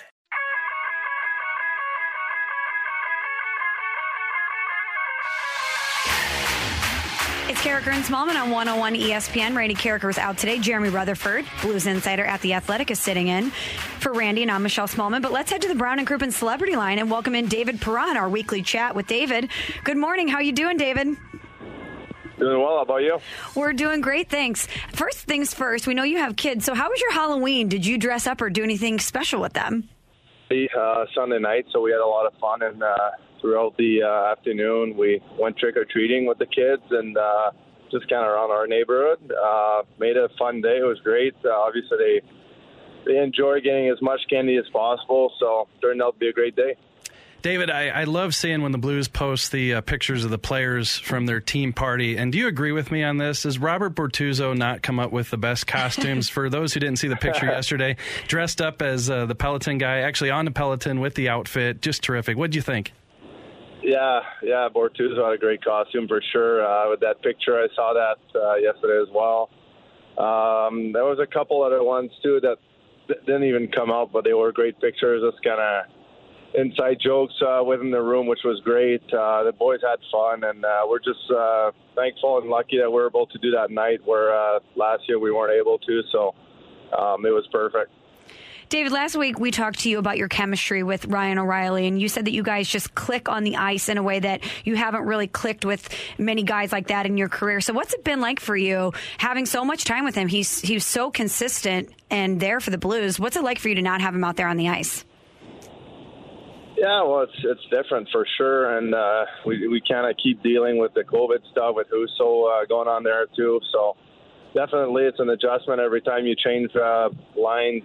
But I mean, I played with almost every guy on the team over the last few years, so it's not been too bad. I think the guys have done a good job. We played a pretty solid team game against Chicago, and now we're on the road trip. Hopefully, getting Sauter back and keep moving forward. And Jordan Bennington mentioned after that game versus Chicago that Ryan O'Reilly's still texting the boys, firing you guys up. How active has he been on the group thread? Because I imagine it's difficult for him to sit at home and not be there with you guys. I think he's itching to get out and get on the ice. I mean, let alone even in the summer, I don't even know if he takes more than one day off the ice. So I don't know what he's been doing to or if he's been able to work out or do anything, depending on how he's feeling, all that stuff.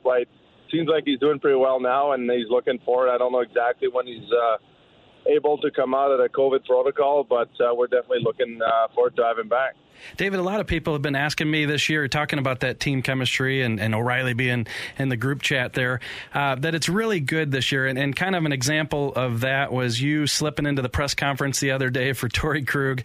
For those people who missed it, Torrey Krug was up at the podium talking to the media, and David sat down with the reporters. And as soon as Torrey Krug saw it, he slipped in an answer. He said, well, Perry was over there stick handling, doing nothing, so I had to shoot the puck. Just first, that moment when he saw you, did you figure he was going to chirp you? And secondly, just the team chemistry seems to be off the charts so far. Yeah, well, I guess he just went by me without even noticing. He just kind of slipped in the room and got ahead of me, so I had to be waiting outside, so I just told Caruso I'll just wait in the conference room there. And sure enough, like you said, when he saw me, I'm an easy target, I think, on this team to be chirping, and it's totally fine with me. I think we have fun that way. We become tighter, and I think like even that trip to Vail before the season, all those little things that we weren't able to do over the past year and a half make a big difference in the end. And so hopefully we keep that up. David, speaking of Torrey Krug, he was on with Cam Jansen and Andy Strickland on their podcast, and he had this to say about you. He said, man, did I hate that guy. I never liked him. I didn't understand how good he was. That has to happen a lot in the NHL when you have such fierce competitions with different guys and you don't like them, and then all of a sudden they're on your team and you have a different perspective of them. Yeah, well, I felt the same, and I wouldn't want it to be any other way. Like, I guess you want to be hard to play against or annoying to play against, and I take pride in that for sure. And I didn't have to say it on that podcast. I was pretty aware of it without him saying anything, and I think it was the same on the other side too. And that's what makes it fun to play with him on the power play. To be honest, I just feel like watching him over the years, how smart he is with the puck. He gives me a lot of split seconds decision that a lot of times you have pressure from the other penalty kill, and he gives me probably half a second more often than people realize to make a nicer play than maybe he had. And I think that's part of why we've had some success together over the last little while on the power play. Yeah, I think Krug followed it up by saying that he eventually got your phone number, and he said, well, I think I'll wait a few days before I call. Yeah, well, I texted, when he signed, I texted Berger on Boston, and I just asked him for his number just to welcome him, send him a text, and that's kind of where the story started, I guess. Hey, David, we had Mike McKenna on yesterday, the St. Louis native, and he obviously 35 games in the NHL with a number of teams, but he was out at your practice a couple days ago, and I got to admit, he looked pretty good. What do you think about Mike McKenna between the pipes at that practice? Yeah, no, it was last-minute phone call for Mike to come in practice. Not much of a warm-up. I don't know if he's been playing hockey at all recently, but he looked pretty good. He obviously looked like he had fun, and I'm sure for him now that he's retired for a couple of years at least, just to get the chance to come out with the boys. And I think I saw pictures. His family came, his daughters came to see him at practice too. So cool little moment for him. I thought he looked great. So if we ever need a goalie again, we'll definitely be able to call him. Yeah, and I bring it up because everyone knows by now that Ville Husso is on the COVID list and looks like he's going to be out and miss a few games. The Blues have recalled Joel Hofer. Not a lot of Blues fans know much about Hofer, a draft pick of a couple years ago. In the limited time that you've seen Joel Hofer on the ice, what do you notice? Do you think he's ready for this if Craig Berube needs to use him? Oh, yeah. I think so. He's done a good job to stay sharp even through the last year when he was on the taxi squad for most of the year. So I think Hof is definitely ready when he's called upon. Playing 4 games, I'm sure he's going to end up playing one of them, maybe the back-to-back. And it's a great opportunity for him to show that he's ready. And, we're going to be there to support him, play as good a game as we can in front of him. And that's what we're expected out of him for sure. David Perron joining us on the Brown and Crouppen Celebrity Line here on 101 ESPN. David, we talked a lot today about the hot start that your team has had, 6-1-0. Is there a certain point in the season where you feel really confident that you know what your team is or what they're capable of? Is there a certain tent pole that you look for each season and you say, okay, I'm pretty confident in what we have, or at least knowing in what we have?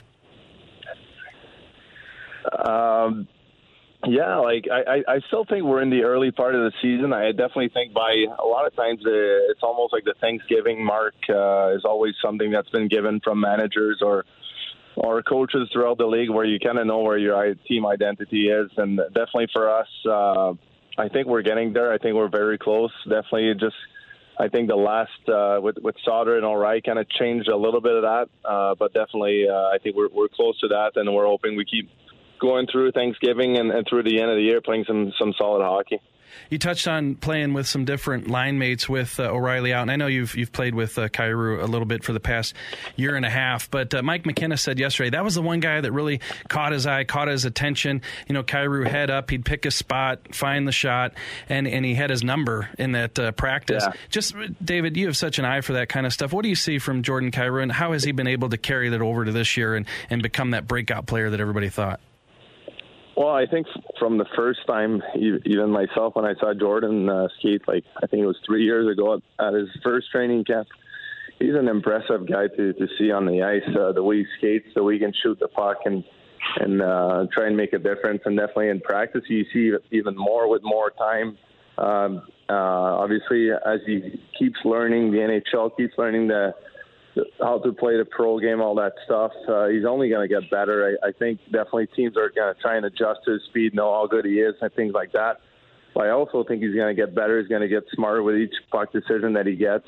When it's time to make a deke or not. And I obviously think he's still a young guy. He's going to get better every single day doing that. He's very impressive in practices, and that's why he's getting the opportunities that he's getting in the game. And he's done a great job early on in the season. And now it's kind of like showing that consistency every single night through 82 games. I think it's going to be his first 82-game schedule for us. So we're excited to see him play. Yeah, just to wrap up here, your other line mate right now, Braden Chen, kind of a scare the other night when he goes hard into the boards and then he gets taken off the ice for concussion protocol. You know, I guess we'll see if he's on the ice. I imagine he will be after taking practice off a couple days ago. He'll be back out there today. But a scare, but gosh, you guys got to get so much energy, motivation when you see number 10 come back out on the ice. Yeah, it was surreal, to be honest with you. I was like, first shift he came out, I think we had just scored a goal, and he went out for face-off. I was like, how the heck is he out there right now?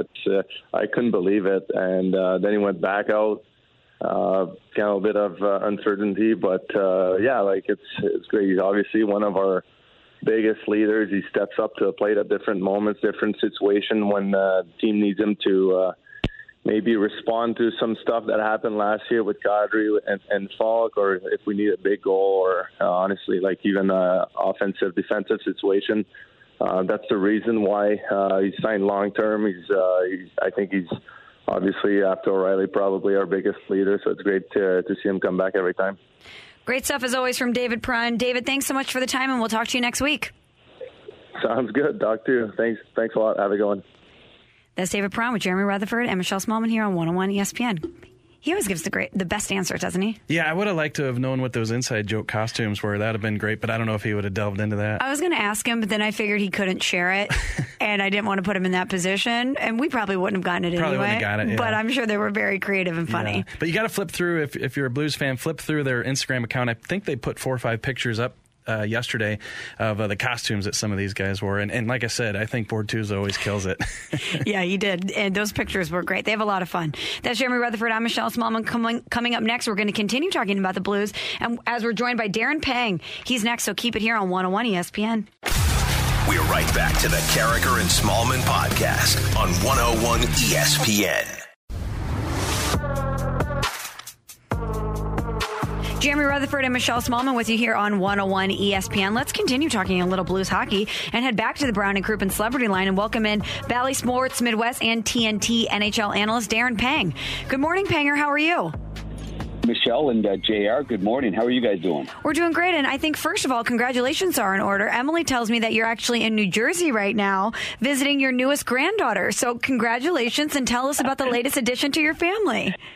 Thank you very much. Yeah, my wife and I are here visiting my son and his wife, and they just had their second, and all girls. So far, just barely under the age of 2, we've got 4 granddaughters. So this was an opportunity with the schedule, and the game tomorrow is on TNT that I'm not doing, and a chance to come out here and spend some time here, visit the grandkids, and just really relax and enjoy that part of it. We're lucky in St. Louis because my daughter lives there, and she's got her 2 girls, and so we're able to see them quite a bit. Not able to get to New Jersey as often as we would certainly like. Wow, congrats, Panger. Well, I know you're probably dressing up as a grandpa these days for Halloween, but hey, I just showed Michelle. I know it wasn't Halloween. It was Casino Night with the Blues, the annual event that they have, but I just... Jeremy Rutherford and Michelle Smallman with you here on 101 ESPN. Let's continue talking a little Blues hockey and head back to the Brown and Crouppen Celebrity Line and welcome in Bally Sports Midwest and TNT NHL analyst Darren Pang. Good morning, Panger. How are you? Michelle and JR, good morning. How are you guys doing? We're doing great. And I think, first of all, congratulations are in order. Emily tells me that you're actually in New Jersey right now visiting your newest granddaughter. So congratulations, and tell us about the latest addition to your family. Thank you very much. Yeah, my wife and I are here visiting my son and his wife, and they just had their second, and all girls. So far, just barely under the age of 2, we've got 4 granddaughters. So this was an opportunity with the schedule, and the game tomorrow is on TNT that I'm not doing, and a chance to come out here and spend some time here, visit the grandkids, and just really relax and enjoy that part of it. We're lucky in St. Louis because my daughter lives there, and she's got her 2 girls, and so we're able to see them quite a bit. Not able to get to New Jersey as often as we would certainly like. Wow, congrats, Panger. Well, I know you're probably dressing up as a grandpa these days for Halloween, but hey, I just showed Michelle. I know it wasn't Halloween. It was Casino Night with the Blues, the annual event that they have, but I just showed a picture of you dressed up as the Oscar, and she doubled over. So good.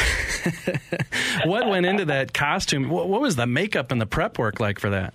That was my wife's idea, and she ordered that paint online and promised me that it would come off. But as you remember that that's your 2019 season, and things were just starting to go a little bit better, and Binnington had taken over early January, and I thought it'd be a fun thing to do too, to copy the actual. The Emmys and have some fun, really. And when I walked into that room down below, we were there earlier, and all the players were in tuxes.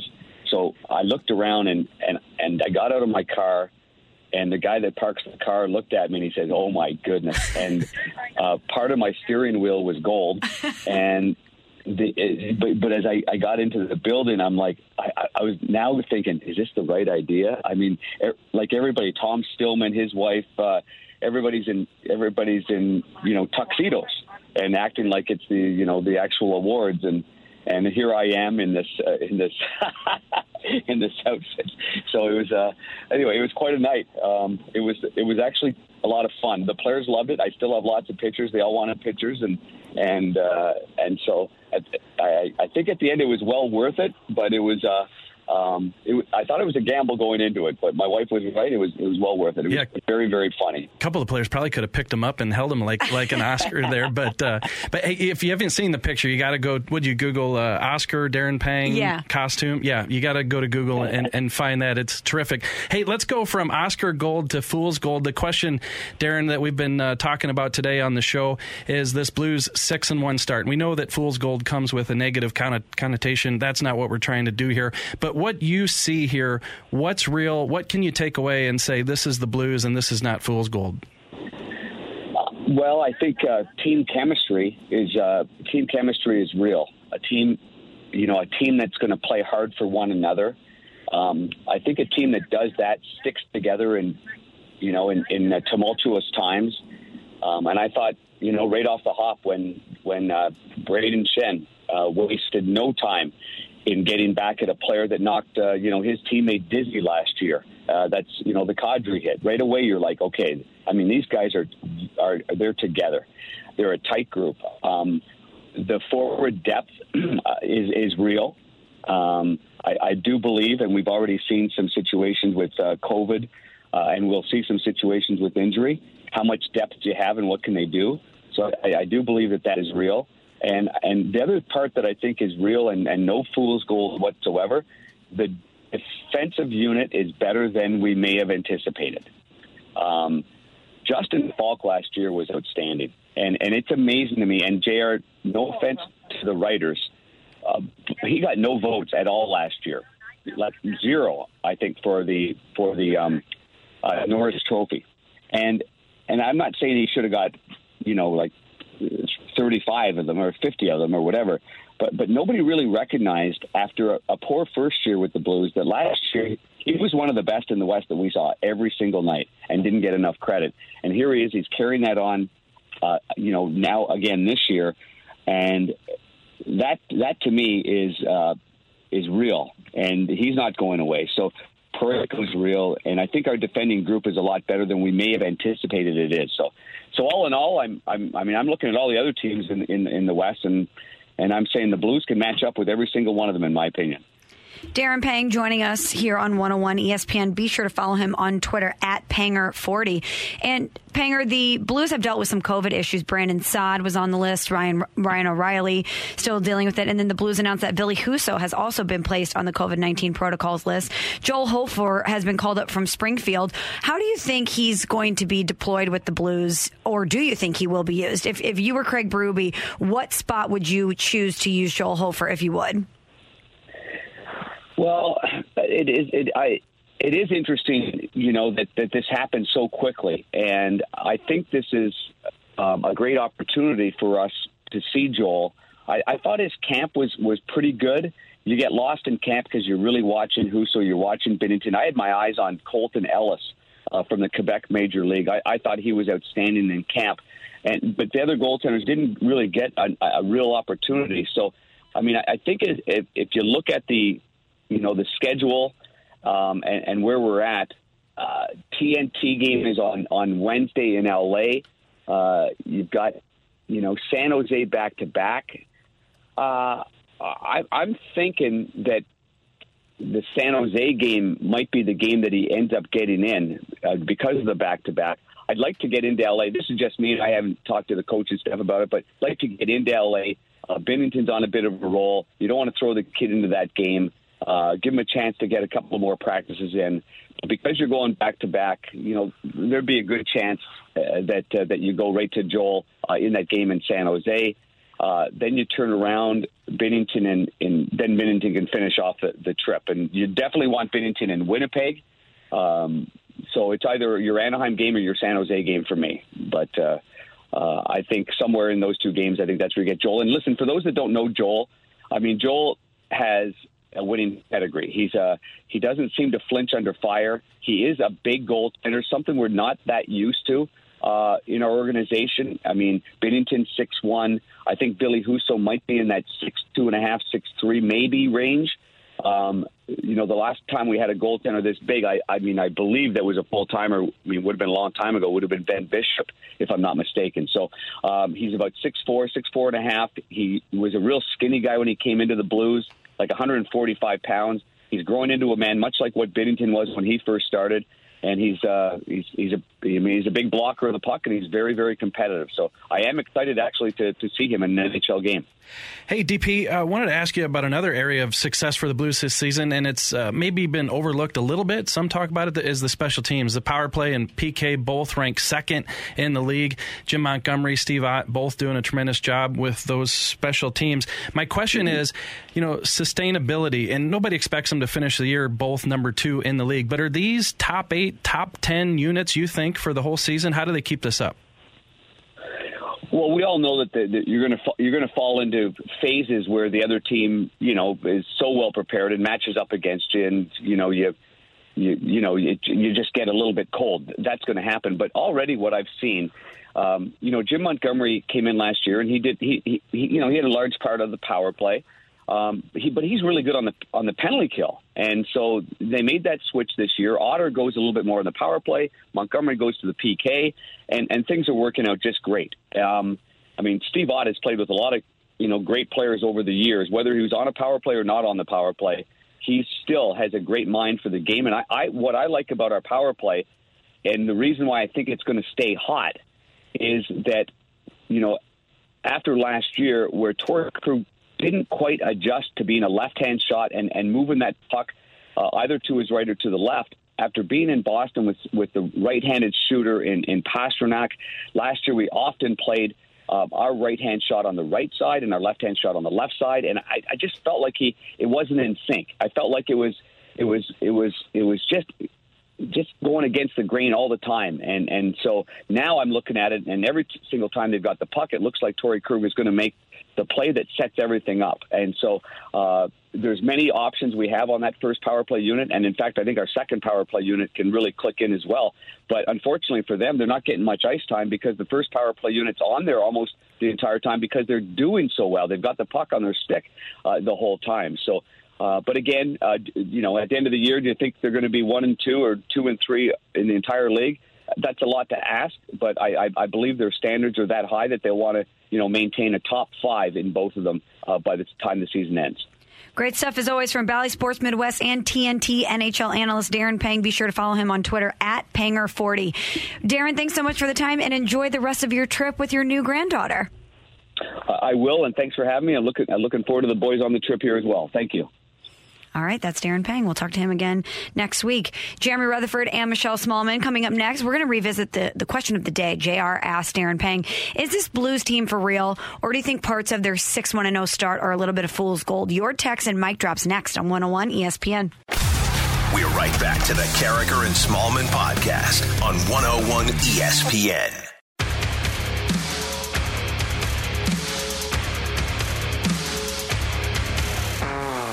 Down the middle and a shot blocked by Scandella. Hagel to the far wing, and that'll do it. Bring out the Zamboni. 25 save shutout for Jordan Binnington. And a 1-0 win for the St. Louis Blues, who improved to 6-1 and stay atop the Central Division. That's the voice of the Blues, Chris Kerber, here on 101 ESPN with the call. The Blues with a 6-1-0 start. Jeremy Rutherford and Michelle Smallman here with you. And we've been talking about the Blues start. Is it real? Are there components of it that are fool's gold? And, JR, we just spoke to Darren Pang last segment, who talked about the things that he believes are real with this team. He mentioned the defense being better than a lot of people anticipated. And he talked about the chemistry on this team that I think took a lot of people by surprise. You knew that a lot of these guys had played together for a while now, but there's new faces coming in. And I think last season, even at points in the middle of the season, you didn't really know what this Blues team's identity was. So the fact that they came out so early and it really feels like there's true cohesion with this team, I think that's for real. Yeah, and the number one thing he said, and he's right about both of those things, the number one thing out of his mouth, Michelle, was team chemistry. And I think a lot of people probably hear that, and maybe they've heard me say that the first month of the season, and they say, yeah, it's early in the season, everybody's healthy except for Oscar Sundqvist. The team's playing well. Of course there's going to be good team chemistry. But I think as people who are around the team a lot and we're at practice, we see the jokes, we see the laughing, we see these things. We see the Zoom calls and interviews where they're joking with each other, like with Perron and Krug the other day. You can just kind of get a sense for that. And so, yeah, you lose 6 in a row. Is that team chemistry going to disappear a little bit? Yeah, you might not see the joking around, but I think that foundation is being built to help them get through those times. And so, to me, understanding that team chemistry is cliche, I do feel like I see that more than I've seen that in the past couple years. And it's been tough, sure, with COVID, but this year looks different with this group of players. It really does. And in a lot of their post-game comments, I've heard players mention we need to keep playing well and we need to keep having fun. And I think those two things are connected. When you're a team that had a great chance of going back-to-back and winning another Stanley Cup, and then the world stops and you have to go to the bubble, that was clearly not a great experience for them. Last season, when the scheduling is different and you're traveling all the time and you're going to places where you're very restricted and you can't hang out with your teammates in the manner in which you used to, that becomes very complicated. And it's hard for players to get into athletes are so routine-based, and when you're taken out of your routine and all of these other circumstances are getting thrown at you, that's not fun. And it's hard to play loose and really develop that chemistry when all of this other stuff is happening. So it seems like the Blues have really taken a proactive step to make sure, whether it's the trip to Vail or the jokes that they have on this season, that they are bringing fun back into the equation. Yeah, Michelle, as Darren Pang was talking about that earlier, I started thinking, and I'm not saying this is true, I'm just thinking out loud here. I wonder how much of it is the fact that there was so much talk prior to the season. Again, I always include myself included in that, about there being a distraction with Tarasenko, and maybe it will affect team chemistry.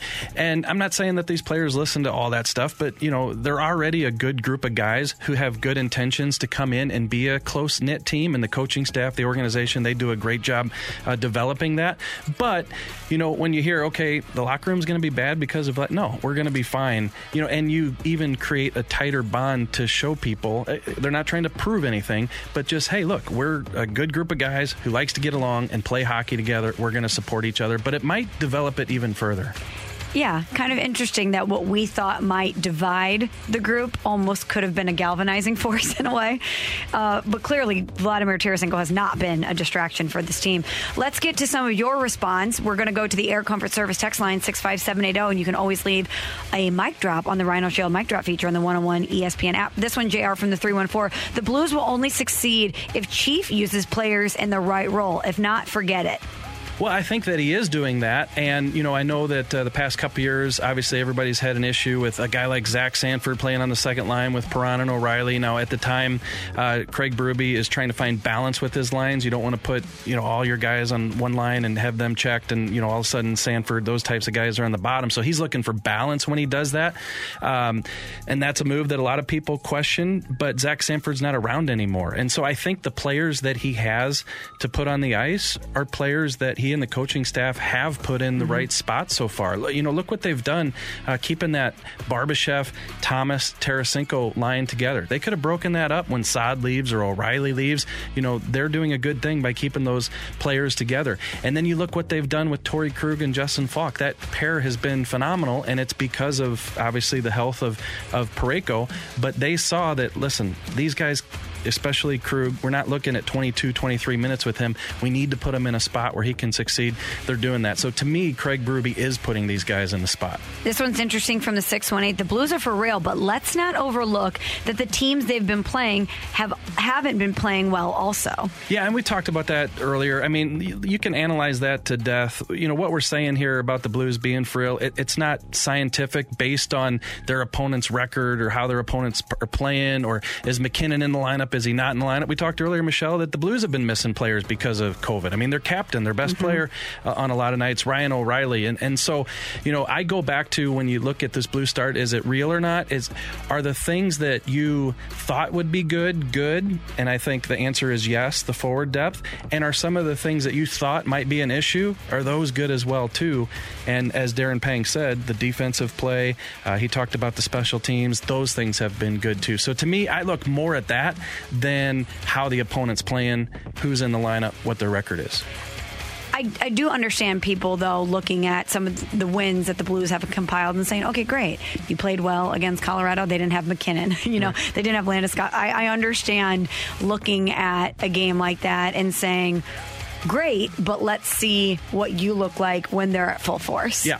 And then my counter to that would be like, well, the Blues haven't been at full force in a lot of these spots either. So they're still finding ways to beat pretty good teams. Well, and then that's what Claiborne alluded to, Claib's online earlier. And we were saying that, give it some time. He said it's not even, well, now it is November, but it's not Thanksgiving yet. And he said you look at early January 15th, Martin Luther King's birthday, Claib said, where he looks at the Blues and looks around the NHL and says, okay, now you can tell for real. And I think in part that's because by that time, you're gonna for sure have a full complement of lineups playing against each other at some point in the season. You're not going to have a situation where just a 7-game sample size and Colorado's missing this guy, Blues missing this guy. So I think that's the approach to take. Is it fool's gold? No, I don't think so. But I think before you weigh this heavily, let's get a couple months into the season. MLK Day is January 15th. And think back to 2019. Yeah. And what we thought the Blues were. Good point. Prior to MLK Day, prior to January 15th. And you can start great. It's about maintaining it. And that's what this exercise is all about. What components of the Blues' early success do we think are capable of being consistent throughout the season? but a lot can clearly change between now and MLK Day. We saw that firsthand. Yeah, I know they started to turn it around a little bit in December that year, but record-wise, it didn't happen until like early January, mid-January. So I'm going to text Claves and say, what were you thinking, January 15th in 2019? That's right. And, at that point in late December, we were having these conversations of this team is done. Why haven't they been able to live up to expectations? With the talent on this team, they should be much better. And sometimes things take a while to build, and sometimes things take a while to unravel as well.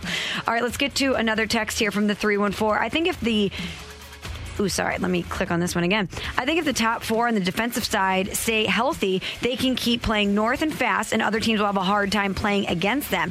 And once 90 comes back, the scoring will continue like it was before he went on COVID protocol. So for me, the Blues are real, and they'll be a top team in the West. Yeah, and touching on that defensive comment there, I think the key here is Marco Scandella. If he can, be consistent, which, you believe he can, then I think they're in better shape. You're going to get it from Colton Parayko, from Justin Falk. It looks like Torrey Krug is settling in.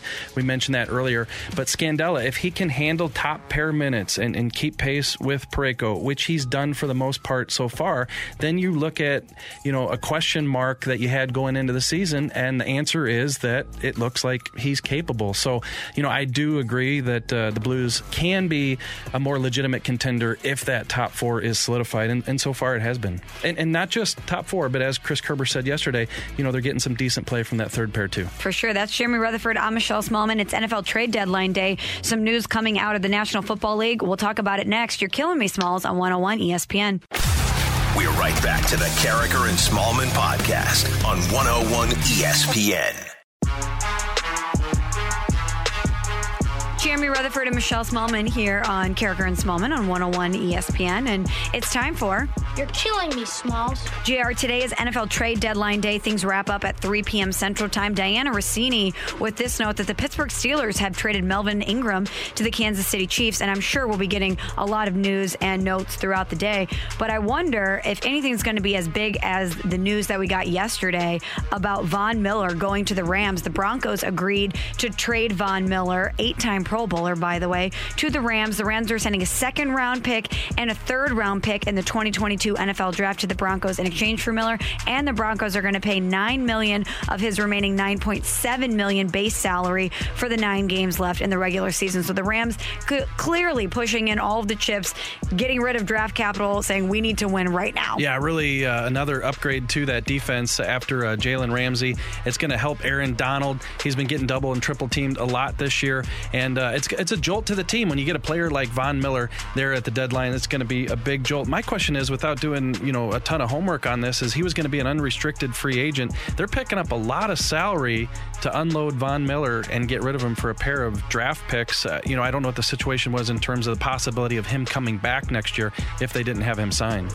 Dan Orlovsky talked about this yesterday. What went behind the Rams' move to go out and acquire Von Miller? I think it's not about getting to the playoffs. It's about getting through the playoffs. Mm-hmm. I think this is a move with that kind of 4 or 5 game stretch in mind. They're not going to ask Vaughn to come in and play 60 snaps a game. Over the next couple of weeks, he'll play 20 or 30 snaps, and then when it gets to go time, it's almost like baseball. When you add another arm to your bullpen for your playoff run, it's really kind of fortifying that unit. You talked about Aaron Donald and Leonard Floyd. Just imagine the Rams putting on their defensive line Aaron Donald and Leonard Floyd on one side of the field together, or on the line of scrimmage, and Von Miller the other side. Yeah, Von Miller coming from that 3-4 scheme from Vic Fangio. And I think if you're the Rams, you're thinking he might be able to fit right in here. It might be a seamless transition. He could take away some of the pressure from Aaron Donald and really fortify an already great defense with Jalen Ramsey and Aaron Donald. And if you're Von Miller, even though you're obviously very connected with Denver, you've had a lot of success there, you're emotionally connected, you're joining a 7-1 Rams team that looks like a serious Super Bowl contender. Yeah, and the schemes are similar, so he's going to go in there and fit in right away. But to me, Michelle, it's kind of like the Dusty Baker situation. I like Von Miller. I don't like his new team, so I don't know if I can root for him. No, we dislike Von Miller now. I'm sorry, Von. I felt the same way about Matthew Stafford. He was a guy that I felt was very talented. He was buried in a terrible situation. He wasn't a guy that publicly complained about it, and he went out there and was a really tough player who put up numbers despite not having team success. And I really wanted him to have a chance to win, and now I hate him. I just can't like him. I'm sorry. You're playing for the Rams. I can't cheer for you to have success. You understand, Matt. You know it's not personal. Oh, yeah. He gets it. You're killing me, Smalls. Monday Night Football last night, the Kansas City Chiefs beating the New York Giants 20-17. And a lot of people, JR, not paying attention to the actual broadcast. They were tuned into the Manning cast. Have you watched the Manning cast at all? I have. It's great. And I was telling you, Michelle, that I'm around broadcasters a lot, nationally and then locally here covering the Blues. And they were saying 5, 6, 7 years ago that this would be the future. We'd be listening to people, not necessarily Peyton Manning at that time because you didn't know what his future was going to be, but just talking about the game. And when he brings in these guests and Tom Brady and him and Eli and the camaraderie, it's great. And the guests have been outstanding. Obviously, when you have the star power of Peyton and Eli, you can go through your Rolodex and whether it's a Tom Brady or a Marshawn Lynch, get whoever you want to join you on the Manning cast. Last night they had Jon Stewart, Michael Strahan, Josh Allen, and Michael Irvin. Who is going to watch the game anymore? No one. Nobody. I've been watching the Manning cast. It's outstanding. My only criticism is that I don't watch the game at all because they're not giving you any play-by-play. Sometimes they'll be in a conversation and you'll hear Peyton go, Eli, you see they're doing this crossfit. He'll try to draw attention to what they're watching on the screen, but then they quickly deviate back to the conversation. But it's moments like this one, JR, that we're going to hear that makes this so great. So last night, Eli wanted to draw attention to the fact that Peyton Manning was eating, or rather inhaling, some chicken, and they brought back the video and they dissected it on the Manning cast. Here you go. Oh, yeah, there it is. Yeah. Showing halftime highlights? Is anything off limits? What's the HIPAA of TV?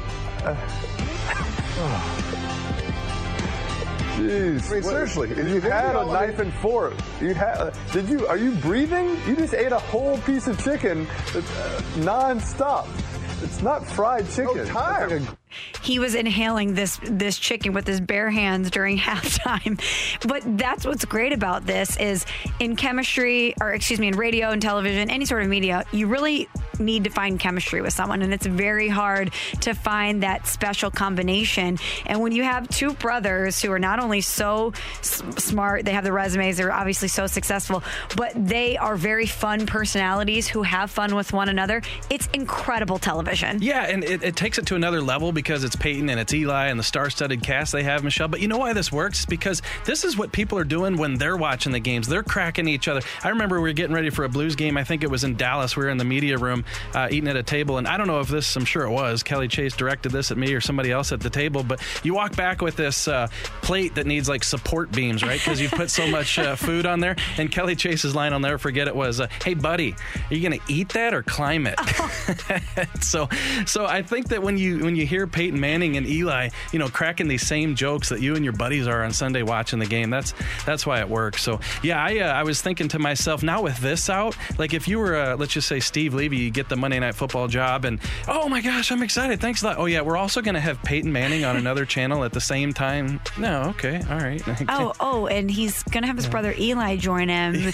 And by the way, Jon Stewart, Michael Strahan, Tom Brady, Marshawn Lynch, Chris Long, Josh Allen, Michael Irvin. And that's just to start the season. Imagine some of the names. I can't wait at the end of the season to compile the list of names that they've had join them on the Manning cast. Because if you're a former player or someone like Jon Stewart, this is the hottest ticket in town. This is the one show that you really want to get the call to do because it cements your celebrity status. Because they're not just getting anybody to come join them on the Manning cast. It's the best of the best. So I can't imagine anyone would be invited to go on that show and they would say no. Yeah, and I guess the novelty with everything wears off at some point, but to me, this has staying power.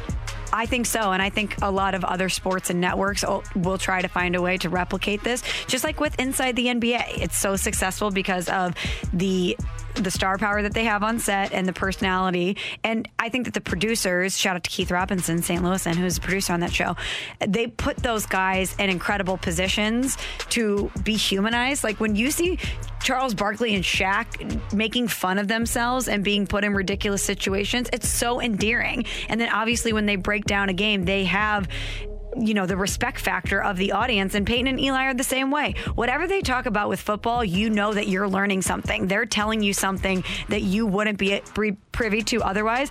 But then that you're going to have Marshawn Lynch dropping F-bombs and Peyton inhaling a full chicken. It's great. And I hate to say it, it's because we're also, as a reporter myself, we're used to the robotic answers post-game at the podium, and this is different. That's why it's so awesome to hear. It really is.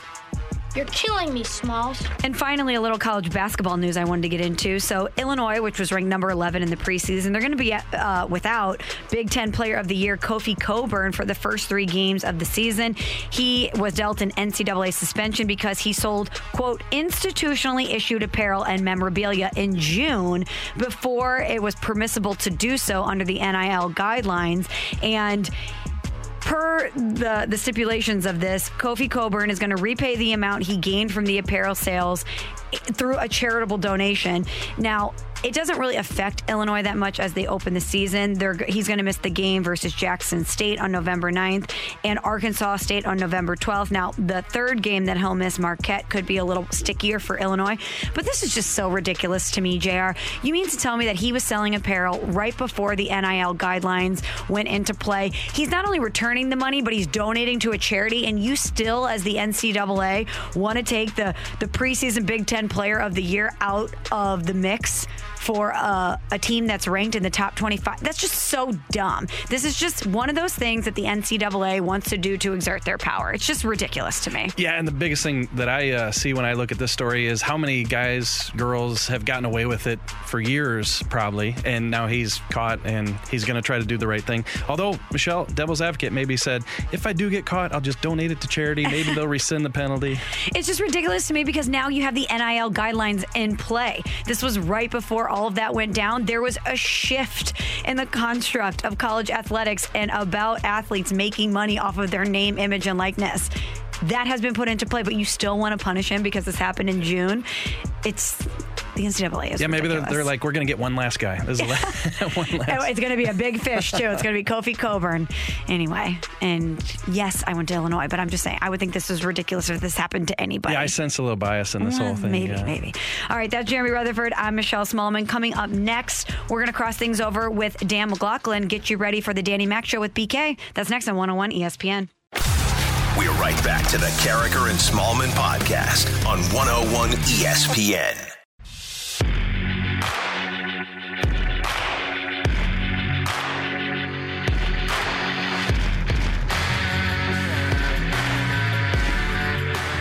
Jeremy Rutherford and Michelle Smallman here with you. We welcome in Dan McLaughlin. Get you set for the Danny Mac Show with BK. Good morning, Dan. How are you? Good morning. Can I get something out of the way right now? Yes, please do. Ronald Blum will be our guest coming up talking about the CBA. He's an expert on a lot of the business side of baseball, so let's just get that out of the way so I don't forget. You planned the show? I did not plan the show. No, I did not. You booked a guest. I do book a lot of guests, but not this one. This was done by the great Tanner. That's great. And always listen to your show, Dan, but Thank you. very interested to see what he has to say about the CBA, because now that the World Series is getting closer to being over, that's looming. Absolutely. And it's ends the current agreement ends December 1st. There's a really interesting article, JR, and your colleagues post at The Athletic. I don't know if you read it, Michelle, but Evan Drellick had a piece about just the work stoppage and what a difference between a strike and a lockout is, and who has leverage, who doesn't, what are players, what are owners looking for, what could it mean for baseball. So it's a really, I'd like to get him on the air if you don't mind booking that guest for me. You need some help? Yeah, I need to get him on. I'm so tired of getting your guests. I know, but it was a really good piece. Yeah, no, we'll look it up. Hey, Dan, we're going to get to what happened on the fight today in just a bit, but World Series again tonight. The Braves close it out. Houston wins. I just don't have a good feeling one way or another. I know that's like taking the middle road here and not going out on a limb. I'll say this. If the Braves don't win tonight, I don't think they win the World Series. I really don't. Even though that they will have. Now, a lot of it will depend on how Dusty gets through the game and how many pitchers he has to use and which ones he has to use. I would say, though, that the Braves have the edge going into Game 6 just because their pitching is a little bit more rested and lined up to have success. But at this time of year, man, anything can happen. So I do feel, though, that if the Braves don't win tonight, winning on the road at Game 7 is awfully tough to do. winning 3 in a row, which is what Houston would have to do, is really tough to do in baseball. So I don't have a good feeling one way or another, but I would say on paper, the Braves are lined up a little bit better because of their pitching. I think that's what makes this so great, is that none of us really have a feel one way or the other, that you're going into a game where truly you feel like either team could win. And this is how baseball, for me, Michelle, has changed so much. Not that I was growing up watching Bob Gibson, but if you said to me, Bob Gibson is going tonight, I would say, boy, I like the Cardinals' chances. Mm-hmm. And if you said that Chris Carpenter, the modern day Bob Gibson in my mind, is going, at least in postseason play, if he's going and is rested, boy, I like the Cardinals' chances. But the way that they use pitching now, in terms of, you just don't even see starters going 5, 6, certainly 7 or 8 innings, that it comes down to those having success or rest coming out of a bullpen. And the Atlanta Braves are a little bit more rested in that regard going into game number 6. Well, but Dan, it's tough to win on the road. I was going to say, do you know what's tougher than winning game 7 on the road? Tougher than winning 3 straight World Series games? I'm at a loss. Beating Michelle in the fight. Oh, okay. It's tougher. A win today? A jack today, Dan. All 4 correct. No kidding. Mm-hmm. You just rolled it right out. I like it. Out of the park, but it gets even better. And we got some sound here. We had Don today. And Dan, I listen to the show every day. I listen to you root for the listener. I do. Except when I'm on the fight and I have to do it. That's true. I listen to you root against Randy. But always. After you hear this, I want to ask you, would you have been rooting for Michelle? I didn't hear the fight today, so... Well, we had Don on today, and this is what Don said before. This is what Don said before the fight started. Well, if I lose, that means I'm losing to a girl, and I have a lot of people listening, so I don't know. Ooh. Mm-hmm. As a father of 2 young ladies, good for you, Michelle, to put it on Don. And Don apparently is probably hearing it from his friends and family right now that all were listening, that he lost to a girl. I don't even think he's hearing it because he lost to a girl. I think he's hearing it because he got one correct and embarrassed himself. So you won 4-1. That's right. It wasn't just winning, but it was a beatdown. It was a jack. It was no contest. Is that right? Yeah. Good for you. Thank you, Dan. Yeah, I don't like that. Come on, Don. Yeah, so you wouldn't have been rooting for him. I would not have. No, I would have gone all Michelle on that one, no doubt. I mean, you don't have girls. I got one, yeah. Oh, yeah, that's right. How old? 12. That's right. We were just talking about that. But I have 2 girls, and they are, one is, let's just say, slightly... independent, I guess, is the best way. And you want to bring it on, boys? Come on, let's go. You know, she gets fired up. So, and I'm all about it. Let's go. Beat them up. I don't care. Yeah, I was telling you, my 12-year-old daughter, Georgia, she wears the girl power shirt. Yes. Yeah, and then real quick one, we went to buy something for her one day at a sporting goods store. She wanted a mask for softball, and it was like $30. And she said, Dad, I got the money.